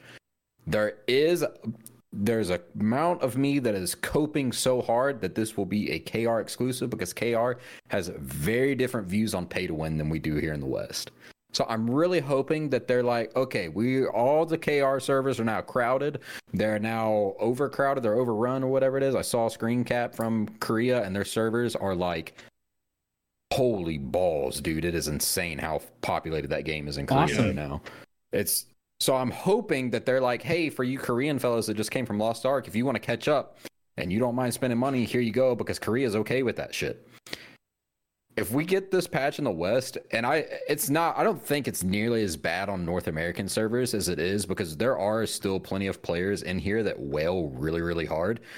The biggest gripe I saw when I was looking into this patch is that the EU players were losing their minds because they don't have many whales in the EU. So their costume market is really bad. And they're like, we literally buy all of our crons from vendor. So now you've just literally nerfed everything for like essentially European players because they don't have a costume market like ours is. Oh god. The EU, honestly, the NA server looked at those changes and they were like, we just profit from this. NA is like, I mean, it's bad, right? NA's, but like, NA's looking around like, to get your costumes off the market in North America if you know what costumes to go for. If you use Garmoth and you keep an eye on what costumes are selling and you have the silver to throw at it, you can buy them off Central Market and you'll be all right most of the time. So EU, EU's got, they're like, hey, we can buy crons from our vendor for 2 million server, and KR is like, we can buy ours for 3 million server, and NA's like, you can buy cron stones from the vendor crons. Nobody does that in NA. You just snipe outfits forever. Yep. Right? Like, you don't even bother. Like, the only reason in NA to actually do it is because you're like the most impatient person in the world. Yep. Right? Like, and you just want to throw away your money. I just got a screenshot from one of our listeners that literally shows the Korean market, and it's just got a full row of premium outfit boxes. Really sitting. There's thousands of each one just sitting. Yeah, and they're like, they have to be min priced, right? Because eventually, like I said, a Korean view on pay to win is very different than it is in the West. So I'm really hoping that they've understood, and it seems like to some extent they have started to understand, like, Western, we don't like pay to win over here. There are whales that will enjoy pay to winning your game, and if you can keep those whales happy enough, but keep the rest of your player base, like, satisfied, you'll only get good publicity, which is kind of where BDO's at right now. There are whales, guys. Like, don't get it twisted. There are tons of them, and they buy all the costumes and they put them on the market so that you can get your cron stones. But yeah. I don't think this patch in particular needs to come to the West, because I think that backlash right now, especially after so many like large content creators are like, yeah, the game's pay to win, but like it's not as bad as everybody makes it out to seem. Like, you can free to play and pretty much keep up. They hand out free shit all the time. Like, you can keep up to some extent, and if you just dedicate some time grinding, you will normally be all right. But if they literally, all those videos went out in the last like month about how BDO is like not as bad, and then they immediately turn around and drop this patch, everybody's gonna be like, well, that was a fucking lie. I actually don't care that they increase the silver that each outfit is worth, and then the cron stones for extracting. I actually don't care about that. I think that as you make more silver in the game, like per hour and stuff, you do have to kind of increase that to, because like there's a fine line of pay to win that they're trying to maintain, and I think they do a relatively good job of it. As people make more silver per hour, they have to kind of every once in a while increase the silver of outfits and how many cron stones you're getting per outfit. That I don't mind, because people will also sell more outfits as a result. So like, you know, the free to play players still get their exchange. It's not as big of a deal. I think the most egregious part about that patch is moving vendor crons from 2 to 3 million silver. Jay, what do you think about that? Yeah, it's just gonna make everything a lot more expensive for the free to play player to cron things. So it's gonna be the rate. If you guys didn't know, the current rate right now at 840 million silver for the 621 crons that we get. I think it's 621. It's a 1.35 mil per crons.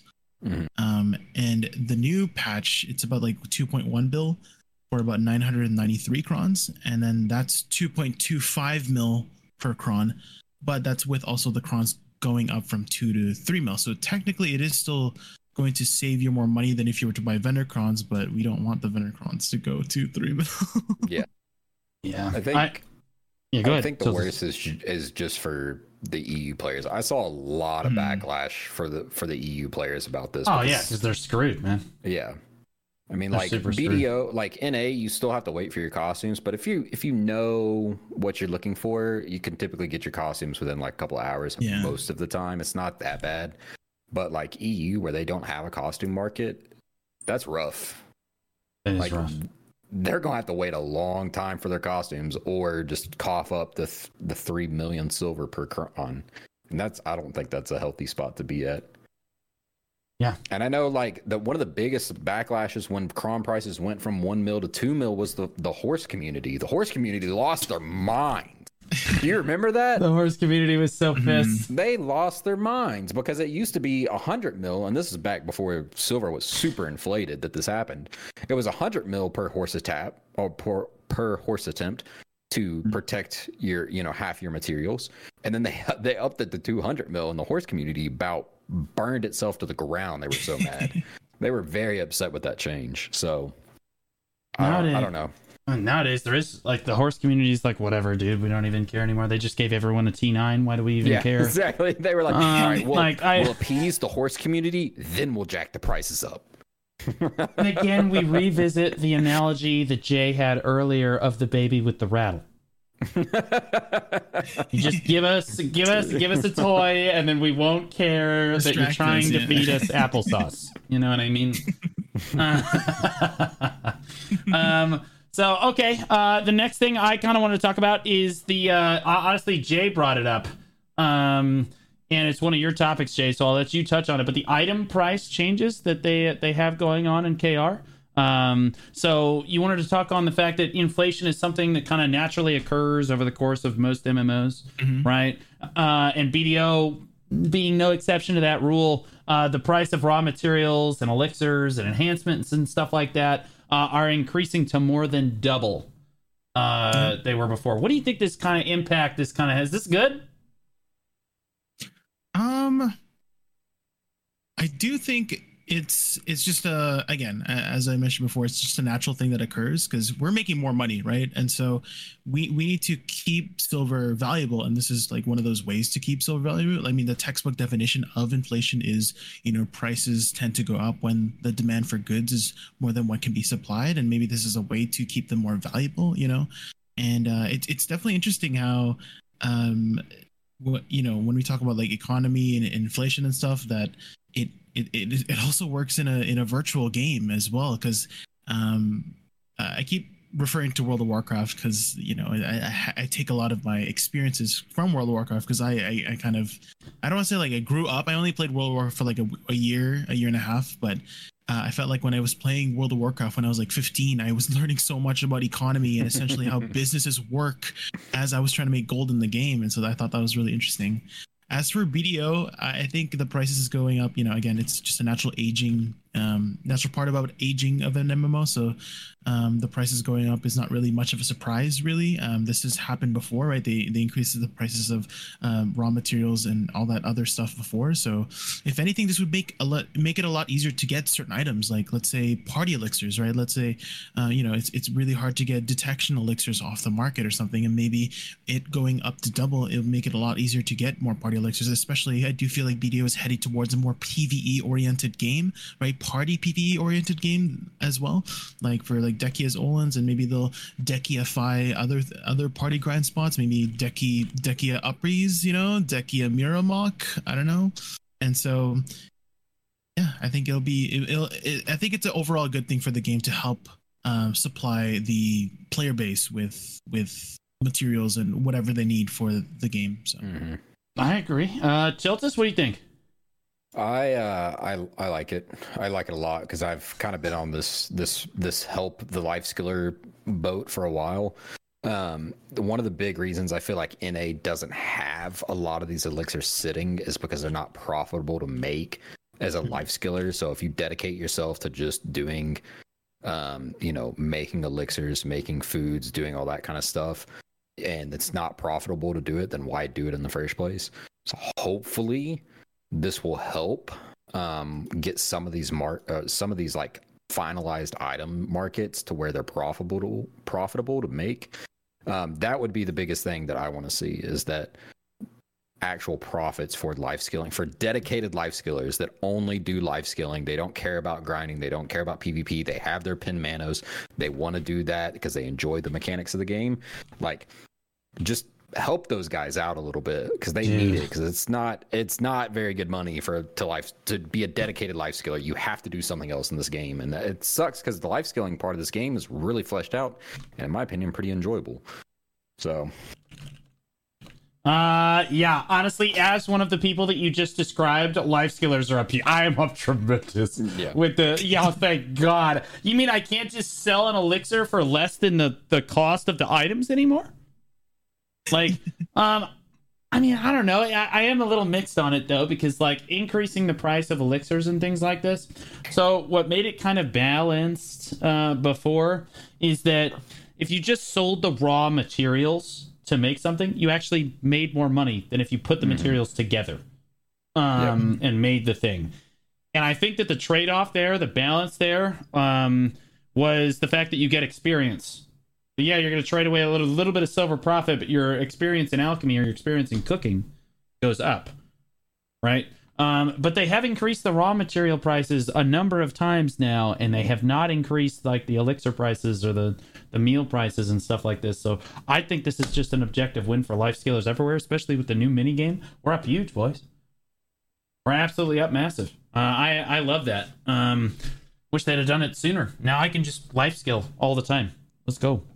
And make a tremendous amount of money. The other thing is the enhancing material going up in price too is really nice.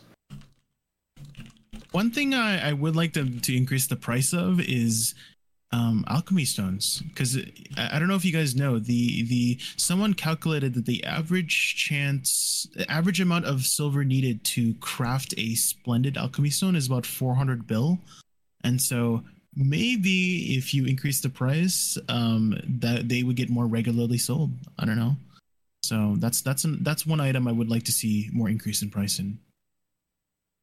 What? Wait, what? And I What was think that? for the thing? shining, this splendid alchemy stone, you know how like it's capped about 13 Of course, of Mhm. course, you want to see that. It's because it's the only thing. It's Jay. You have as someone that has absolutely no personal stake in trying to make his own like shining alchemy stone of sex. Like this dude, like it's like literally the only upgrade Jay still needs, and he's like, is someone that like, how does this patch pertain to me specifically? I think the alchemy stone were system. willing. I think they were willing to increase the the price of Deboreka's, right? And so if Deboreka's are up to 300 bill now, and 99 bill for Ted, 300 bill for Pen. So I think I don't think it'll be that big of a deal to also increase Splendid's. Basically anything in the game that does not reflect how difficult it is in terms of getting it versus the actual price of it. So yeah, what were you saying before?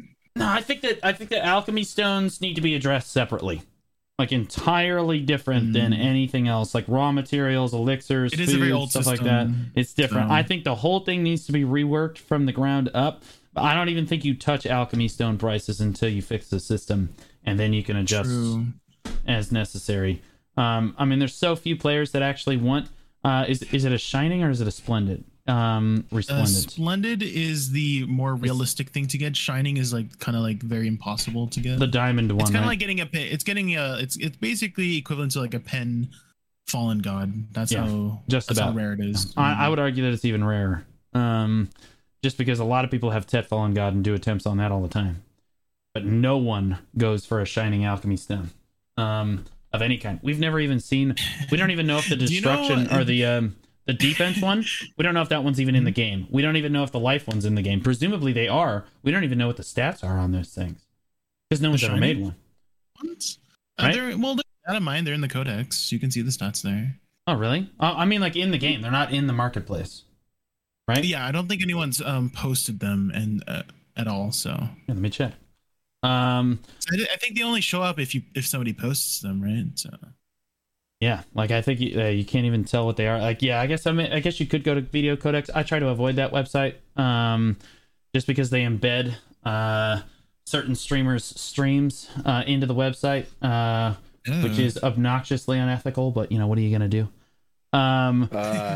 So for that, use a bdo.alter of gaming. Unironically, it's a way better site than Codex. It's what I use now. So much nicer. Yeah. Really? You can look at what you need to craft things with a drop down menu, and it is tiered. So like if you need multiple things, you can just continue hitting the drop downs, and it'll explain to you everything that you need all the way through. It's so nice. It's so much better than Codex. Oh, okay. And it wasn't always always that way, and it also doesn't have embedded streamers in it. Cough cough. Oh, okay. Well, then this is just this is just an objective W. Like I'll be honest. I have tried to stay away from that website. Codex. Yeah, I stay away from Codex like too. the plague. As one of the content creators that I'm just like looking at that, like you got to be kidding me right now. Is obnoxiously unethical. What are you gonna do? But okay, so there's at least one more topic I want to talk about, and I want to make sure we get it off because they've made a lot of hype about this. They talked about it at the Festa a decent amount. We saw a trailer for it, but we are getting this Sea Palace event. Now I have really only seen the trailer from the Festa, so like. Jay, you said you know more about it. What do we get? What are we looking like here? Because this is kind of a hyped event. You know what I mean? When they first...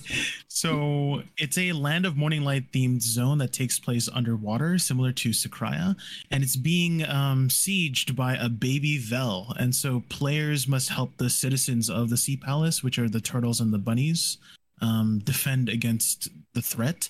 And I saw some images and little clips of people doing it in Korea, and you're like you transform into a turtle. I don't know if you can transform into a bunny, but I only saw a player transform into a turtle. Blue's favorite and it's mechanic in the entire game. And you're kind of jumping in these like whirlpools that like launch you in a certain direction, and it's kind of like a platforming kind of event in a way. And then I think once you get to to value it, hit him with water balls or something like that. That's what I saw.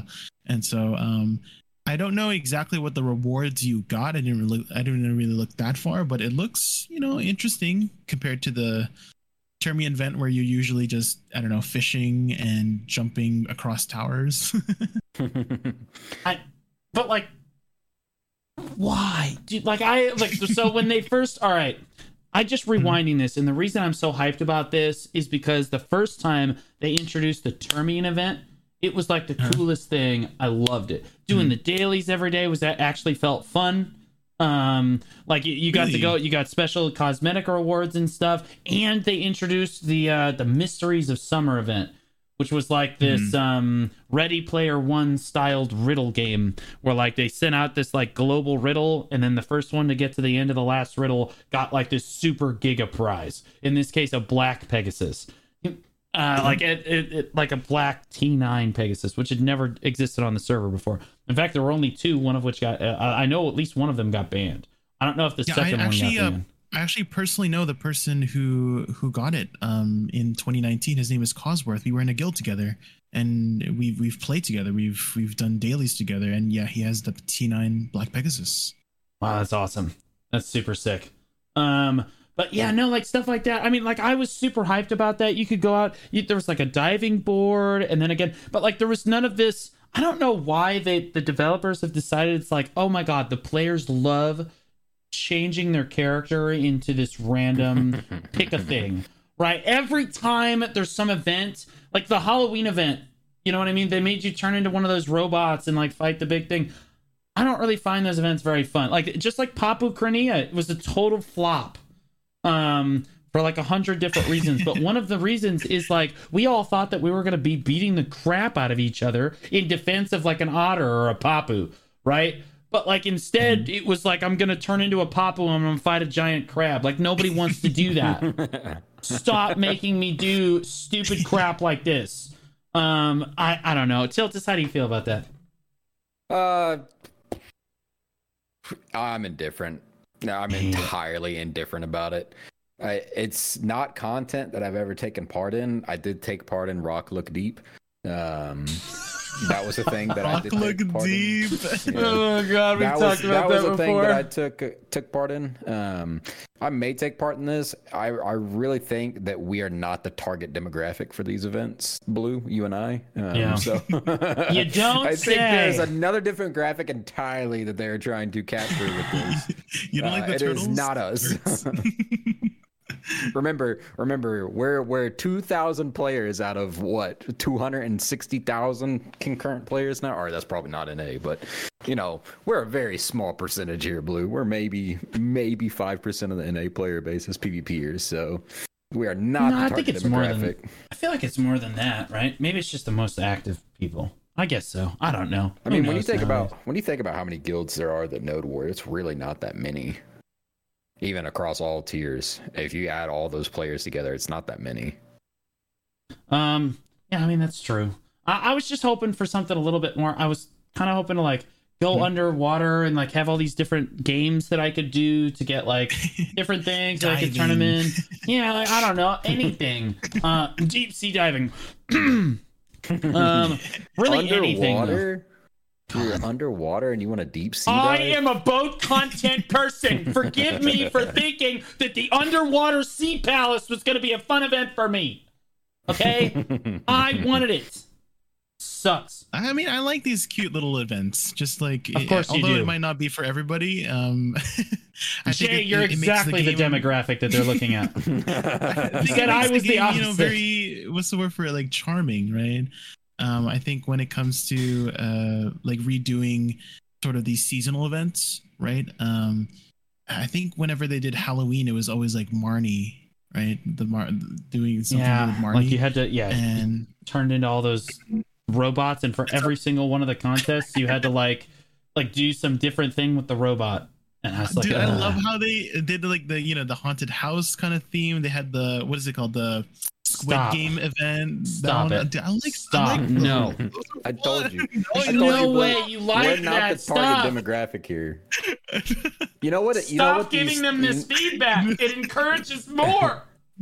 You know what this reminds me of a lot, and what I always get vibes of whenever they do this is their attempt to whatever Final Fantasy players have come over to BDO because BDO's hype right now. They're like, oh, here you go. Here's a nice Final Fantasy 14 style event that you can really feel at home doing. And I'm like, I didn't do that shit in Final Fantasy 14. I'm not doing the shit in fucking BDO. It ain't for me. Dude, in Final Fantasy 14, they have these crazy little community events. Like recently, I was watching this video of somebody attending this like private community party called private community party. I've been invited to one of these private community parties. And everybody had the RP title over their head. Yeah, didn't they were all wearing bunny. They were all like the bunny girls dressed in scantily. Would you like to come to my private party? Go ahead, Jay. Go, Jay. The theme was the Shrek movie, and they were all at Shrek's swamp, and they were just all dressed up as characters from Shrek, and they were just dancing around, and it was just like, what is this? And somewhere Smash Mouth was playing on a jukebox. Yeah, they could do that. Yeah, they were just dancing around. It was just weird. I was like, wait, I'm kind of into this maybe. That's in BDO. I do honestly think that these events are not targeted at the PvPers. That's why they're so vastly different. And to be honest, I'm okay with it. I wish there was like a PvP, like there needs to be a PvP event where we get to just do crazy stuff. Give us like Earth or something like that. Ooh, you know what they should do? They should do it's kind of like Fortnite, but then they accidentally made it into a standalone game. Oh no, dude! I thought I was gonna get through one podcast without bringing it up. Jay, why do you do this every time? It's always got to be Jay. Oh, that was a good PvP one, but unfortunately, thanks, Jay. We know that. Thank you for that. It was super awesome, and honestly, the super successful standalone game. What was the name of it again? Shadow Arena. That's what it was. The very successful standalone game that was Shadow Arena could be brought back. The code is definitely still in the game. We definitely like, oh man, wouldn't that be just such a great event to have for, I don't know, spitballing here, 2 or 3 months. Bring it back for back for like a month or something. For fun. and then I don't know, maybe this is gonna sound crazy, but you do Arena of Solare after that, and then for like another month or two, and then when that ends, you can just bring back the other one again. You know? Yeah. That's crazy. That's a weird concept, bro. I don't know if you can do rotating game modes like that, man. It's only 2023. Maybe in 10 more years. Yeah, maybe in 10 more years. We'll get there. Another original idea I had was, okay, hear me out. There's like 3 lanes, right? There's like a top lane, mid lane, and a bottom lane. This again. And like, Blue just took his headset off. He said, "No, I'm out." What? Is he done? I think it could be a really good one. He's still going. All right. No, I'm good. No, come back. I'm not. There's not a chance. If you turn BDO into an MMO, I'm out. I mean, I'm sorry. Wait a minute. Wait a minute. No. We can call it Black Desert Legends. You know. And the only playable characters in this game mode are the Papus, the Otters, the Turtles, and the Bunnies. It's like a hellstorm of my least favorite things in the whole game. So brutal. Absolutely brutal. Dude. I was just hoping that the Palace event would be something a little bit more than that. And I'm glad that you kind of broke it to me now, because see, now I don't have to be incredibly disappointed when I swim into it. I can just try to make fun of it. All right, so let's go ahead and move on to our next topic here, which is sandbox systems. So Tiltus, you said that you kind of wanted to talk about this a little bit, so I'll let you kind of lead the discussion. So we touched on a lot of the PvP sides of these systems. The PvP is what inspired this system or this conversation about systems specifically, because it was one of those moments where we're losing essentially a system, right? They're changing it, but in reality, I feel like open world, except for mutual agreed upon GVGs at certain times at certain places for nothing other than fun, is kind of the only real aspect that you're going to use for the deck system now. So that loss of system is kind of what inspired this conversation. And I feel like, honestly, I've seen very polarizing views on the fact that BDO has 1,001 systems in it. So I kind of want to talk first, before we dive into like what systems are gone, what systems need to be fixed, all that kind of stuff. What, if you're a brand new player right now, and pretend that you didn't have the knowledge that you have on the game for playing it for as many years as we've all played it, would you be overwhelmed with the amount of systems that are currently in BDO? And Jay, we'll start with you because you are newer than Blue and I. Yeah, 100%. I mean, I was just watching. I sometimes lurk in like new BDO players' streams because there's a bunch of new players, new streamers coming out to try BDO, and they were. It was a little bit frustrating when I was like trying to teach them, hey, there's this button that you can click. It's right here, and then they kept missing it. They kept moving their mouse over it, and you're like, one to the right, one to the basically. And so I mean, as I was watching that person just struggle a lot. I don't know if it's just them struggling, or maybe it's just the game not doing the best job of teaching players. But yeah, I do feel like as a new player, you would, based on that experience, I think they would be very overwhelmed and daunted by the whole thing. But I do think once you get used to it, it is very intuitive. Like it's like very smartly designed for a lot of them. So it is especially all of the quality of the lifestyle. Like for example, like the find my item thing was it kept getting expanded upon. Like first it was just a search bar in your inventory. Now it's like a whole find my item thing, and now you can even just use your mates to grab it instead of like before it was like, oh, you would search for it and then it's in cover, and then I closed it and then I forgot where it was. Yep. And so I go back to look for it again, but now you can just use your mate to grab it. And now you can even use your mate to grab things from other characters without even going to loading into them. So I think they've done a lot of things to circumvent a lot of the issues that players have had in the beginning, and I think after they get used to it, I think it is a very smart system. But I do agree that the system takes a bit of time to get used to. So. Yeah, Blue, I want to ask you the same question. If you're a brand new player and pretend you did not have the knowledge that you have after playing the game for 6 or 7 years, if you joined BDO right now, would you be overwhelmed with the amount of systems that are in the game? No. So here's the deal. Like, people are not overwhelmed by the amount of systems. That's a big draw to the game. Like, oh my God, look how much this game actually has going on, right? People start getting overwhelmed when there's absolutely no explanation for those systems. And they have to do an incredible amount of their own research to try to figure out basic game mechanics that have been around forever. And some people are saying it's easy to figure out. It's not easy to figure out. How, like you walk up to a blade of grass and you're like, oh, I can gather on this, and your character just pulls up a bunch of weeds. You don't know that you have to equip a hoe in order to actually obtain that item, right? Like if you go gather on some flowers, you could just get weeds, and a new player is just not going to understand that if you equip a hoe, you're actually going to get flowers, right? Like there needs to be systems in place, and by systems I mean put tutorials into your game. Like for these systems, nothing crazy. You can leave it open-ended, but show them very lightly how the game is played. But we already have this seasonal system in place, and this is something we have brought up probably 3 times already on the podcast. Yes, it does a great job of introducing new players to the gear enhancement system, to gear progression system, and getting players involved in the game. It streamlines all of that. Okay, now expand it and do that for life skilling, right? Expand it and do that for bartering. If they want, make them optional. Make all of that extra stuff. Like, yeah, they have to go through like the main Tuvala quest line for like all that stuff and get their stuff. But like if they wanted to get into life skilling, make like a tutorial on life skilling where like they can go through this new tutorial, and then at the end of the tutorial, they now understand the system and they can start enhancing Tuvala life skilling equipment. Okay, now the game is okay. Now this is less overwhelming.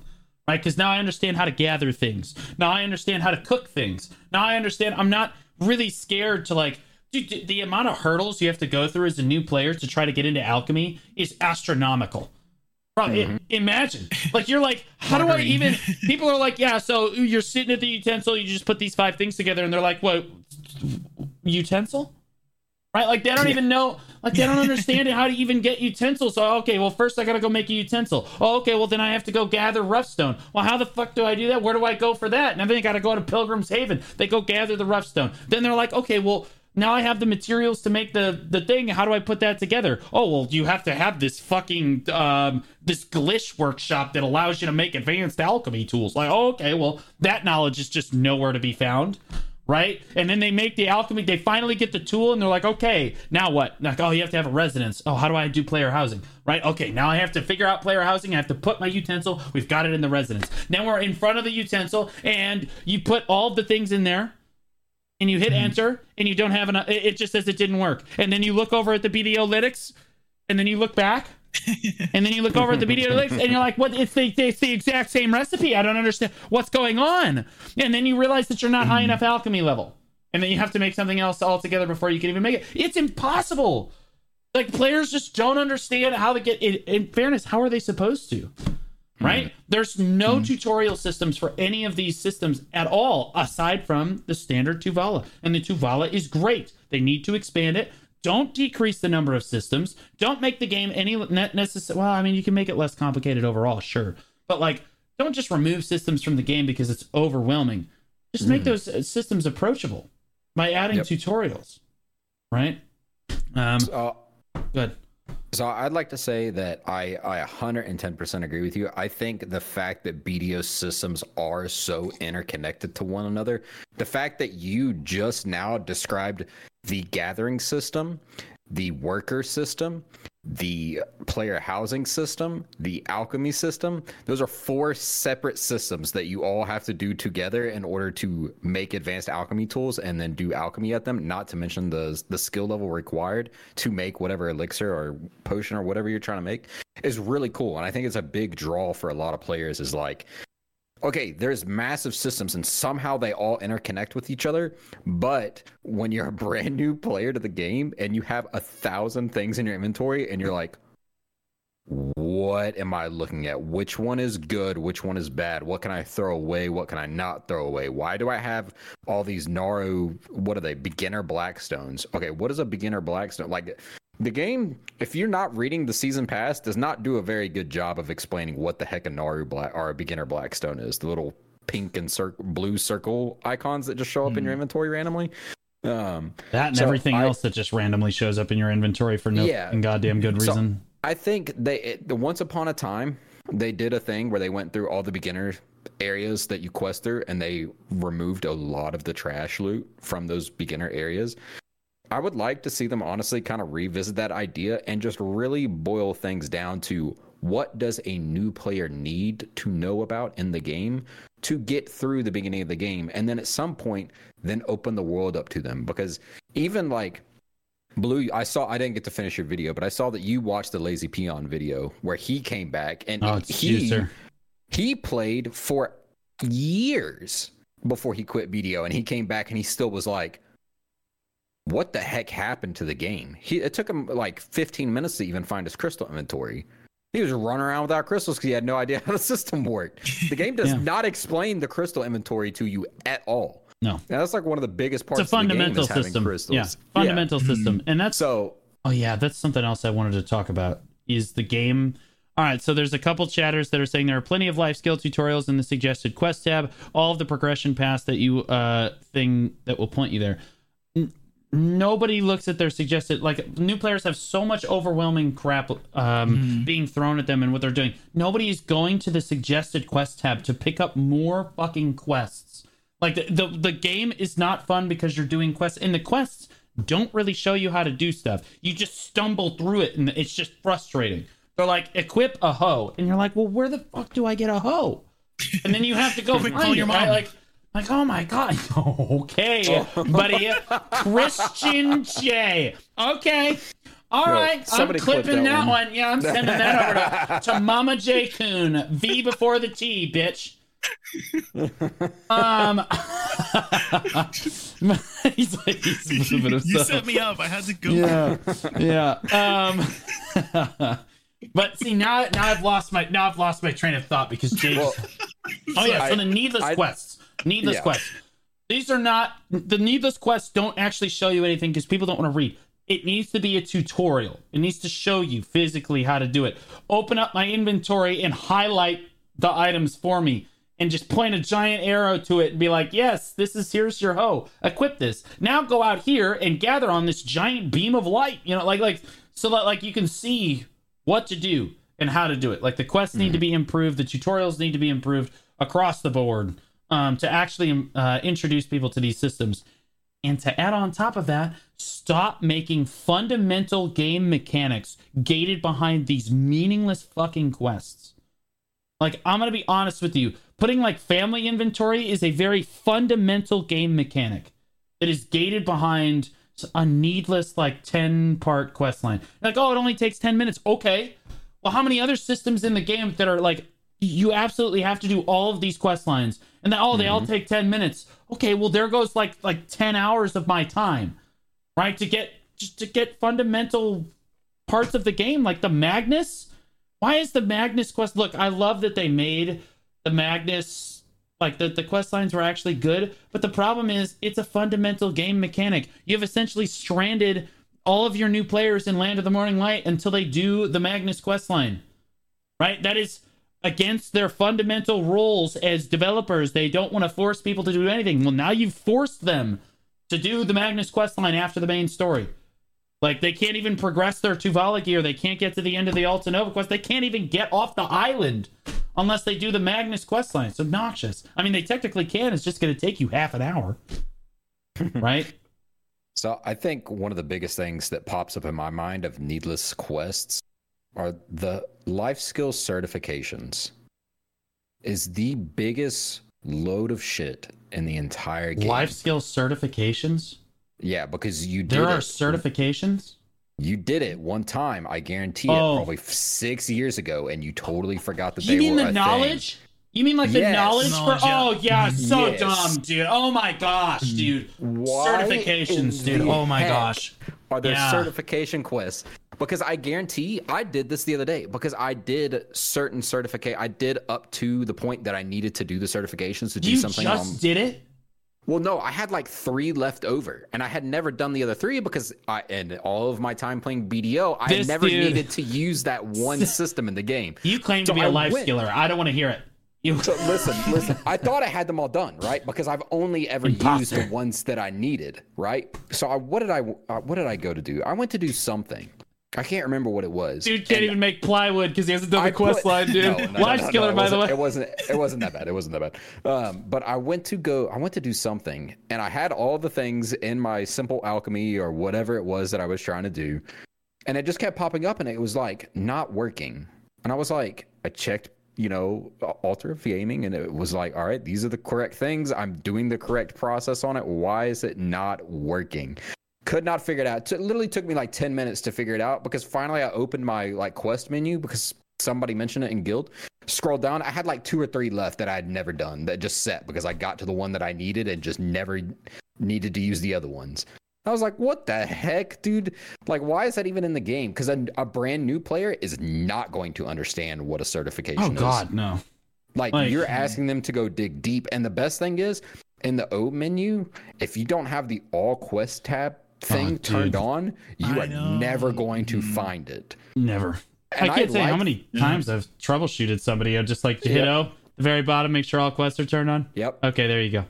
And I like. Why do you hide them in the first place? Every time. No, they hide them automatically. You're the characters. It's not on automatically. They hide them automatically, and I actually think that is a good thing. I think at some point there needs to be a tutorial that pops up, and it's like, open your O menu. Click this at the bottom. This is how you toggle all quests on and off. Right. So if there's a quest that you need to find, hit this button. But the game does not do that. It doesn't even tell you that there's an all quest toggleable thing in your quest menu. You have to literally hover over it, and you're like, oh, that's how I get. It should be like the first 10 quests, right? It doesn't have to be its own instance, right? You come out of the thing, right? And you spawn in an ancient stone chamber wherever you chose to go. The Black Spirit comes up, it gives you your first quest, and then it just immediately is just like, tap O, you know, like big bouncing letters, the black spirit trying to help you, and you hit O, and then it pops up, and then it points down to the bottom, and it just says, this is how you turn on all quests if you, or like different types of quests if you want them on. Here's the suggested tab. Like, here's how you find your quests. Here is the main quests that you need to be able, this is what the auto path to the next quest thing. Like, how many times, like, this is the button that you're really looking for, right? Like, how many hours of a new player's life is wasted because they don't know that they can just have the main story quest thing up on the right side, and they can just click boom, auto path, and just hit T as soon as they finish another quest, right? Like that. It's very simple, and it's because they don't understand the UI. Yep. Right? Like, it is because there's no tutorial to show them any of this stuff. Instead, what we have opted for is the player spawning in. You have entered a combat zone. So-and-so is at Tiltus is enhanced to try Black Stars. This person literally just registered a horse to the market. Hey, just so you know, an artisan worker just got registered in Altanova. By the way, oh, now that's a duo Black Star from Tiltus. Like, let's...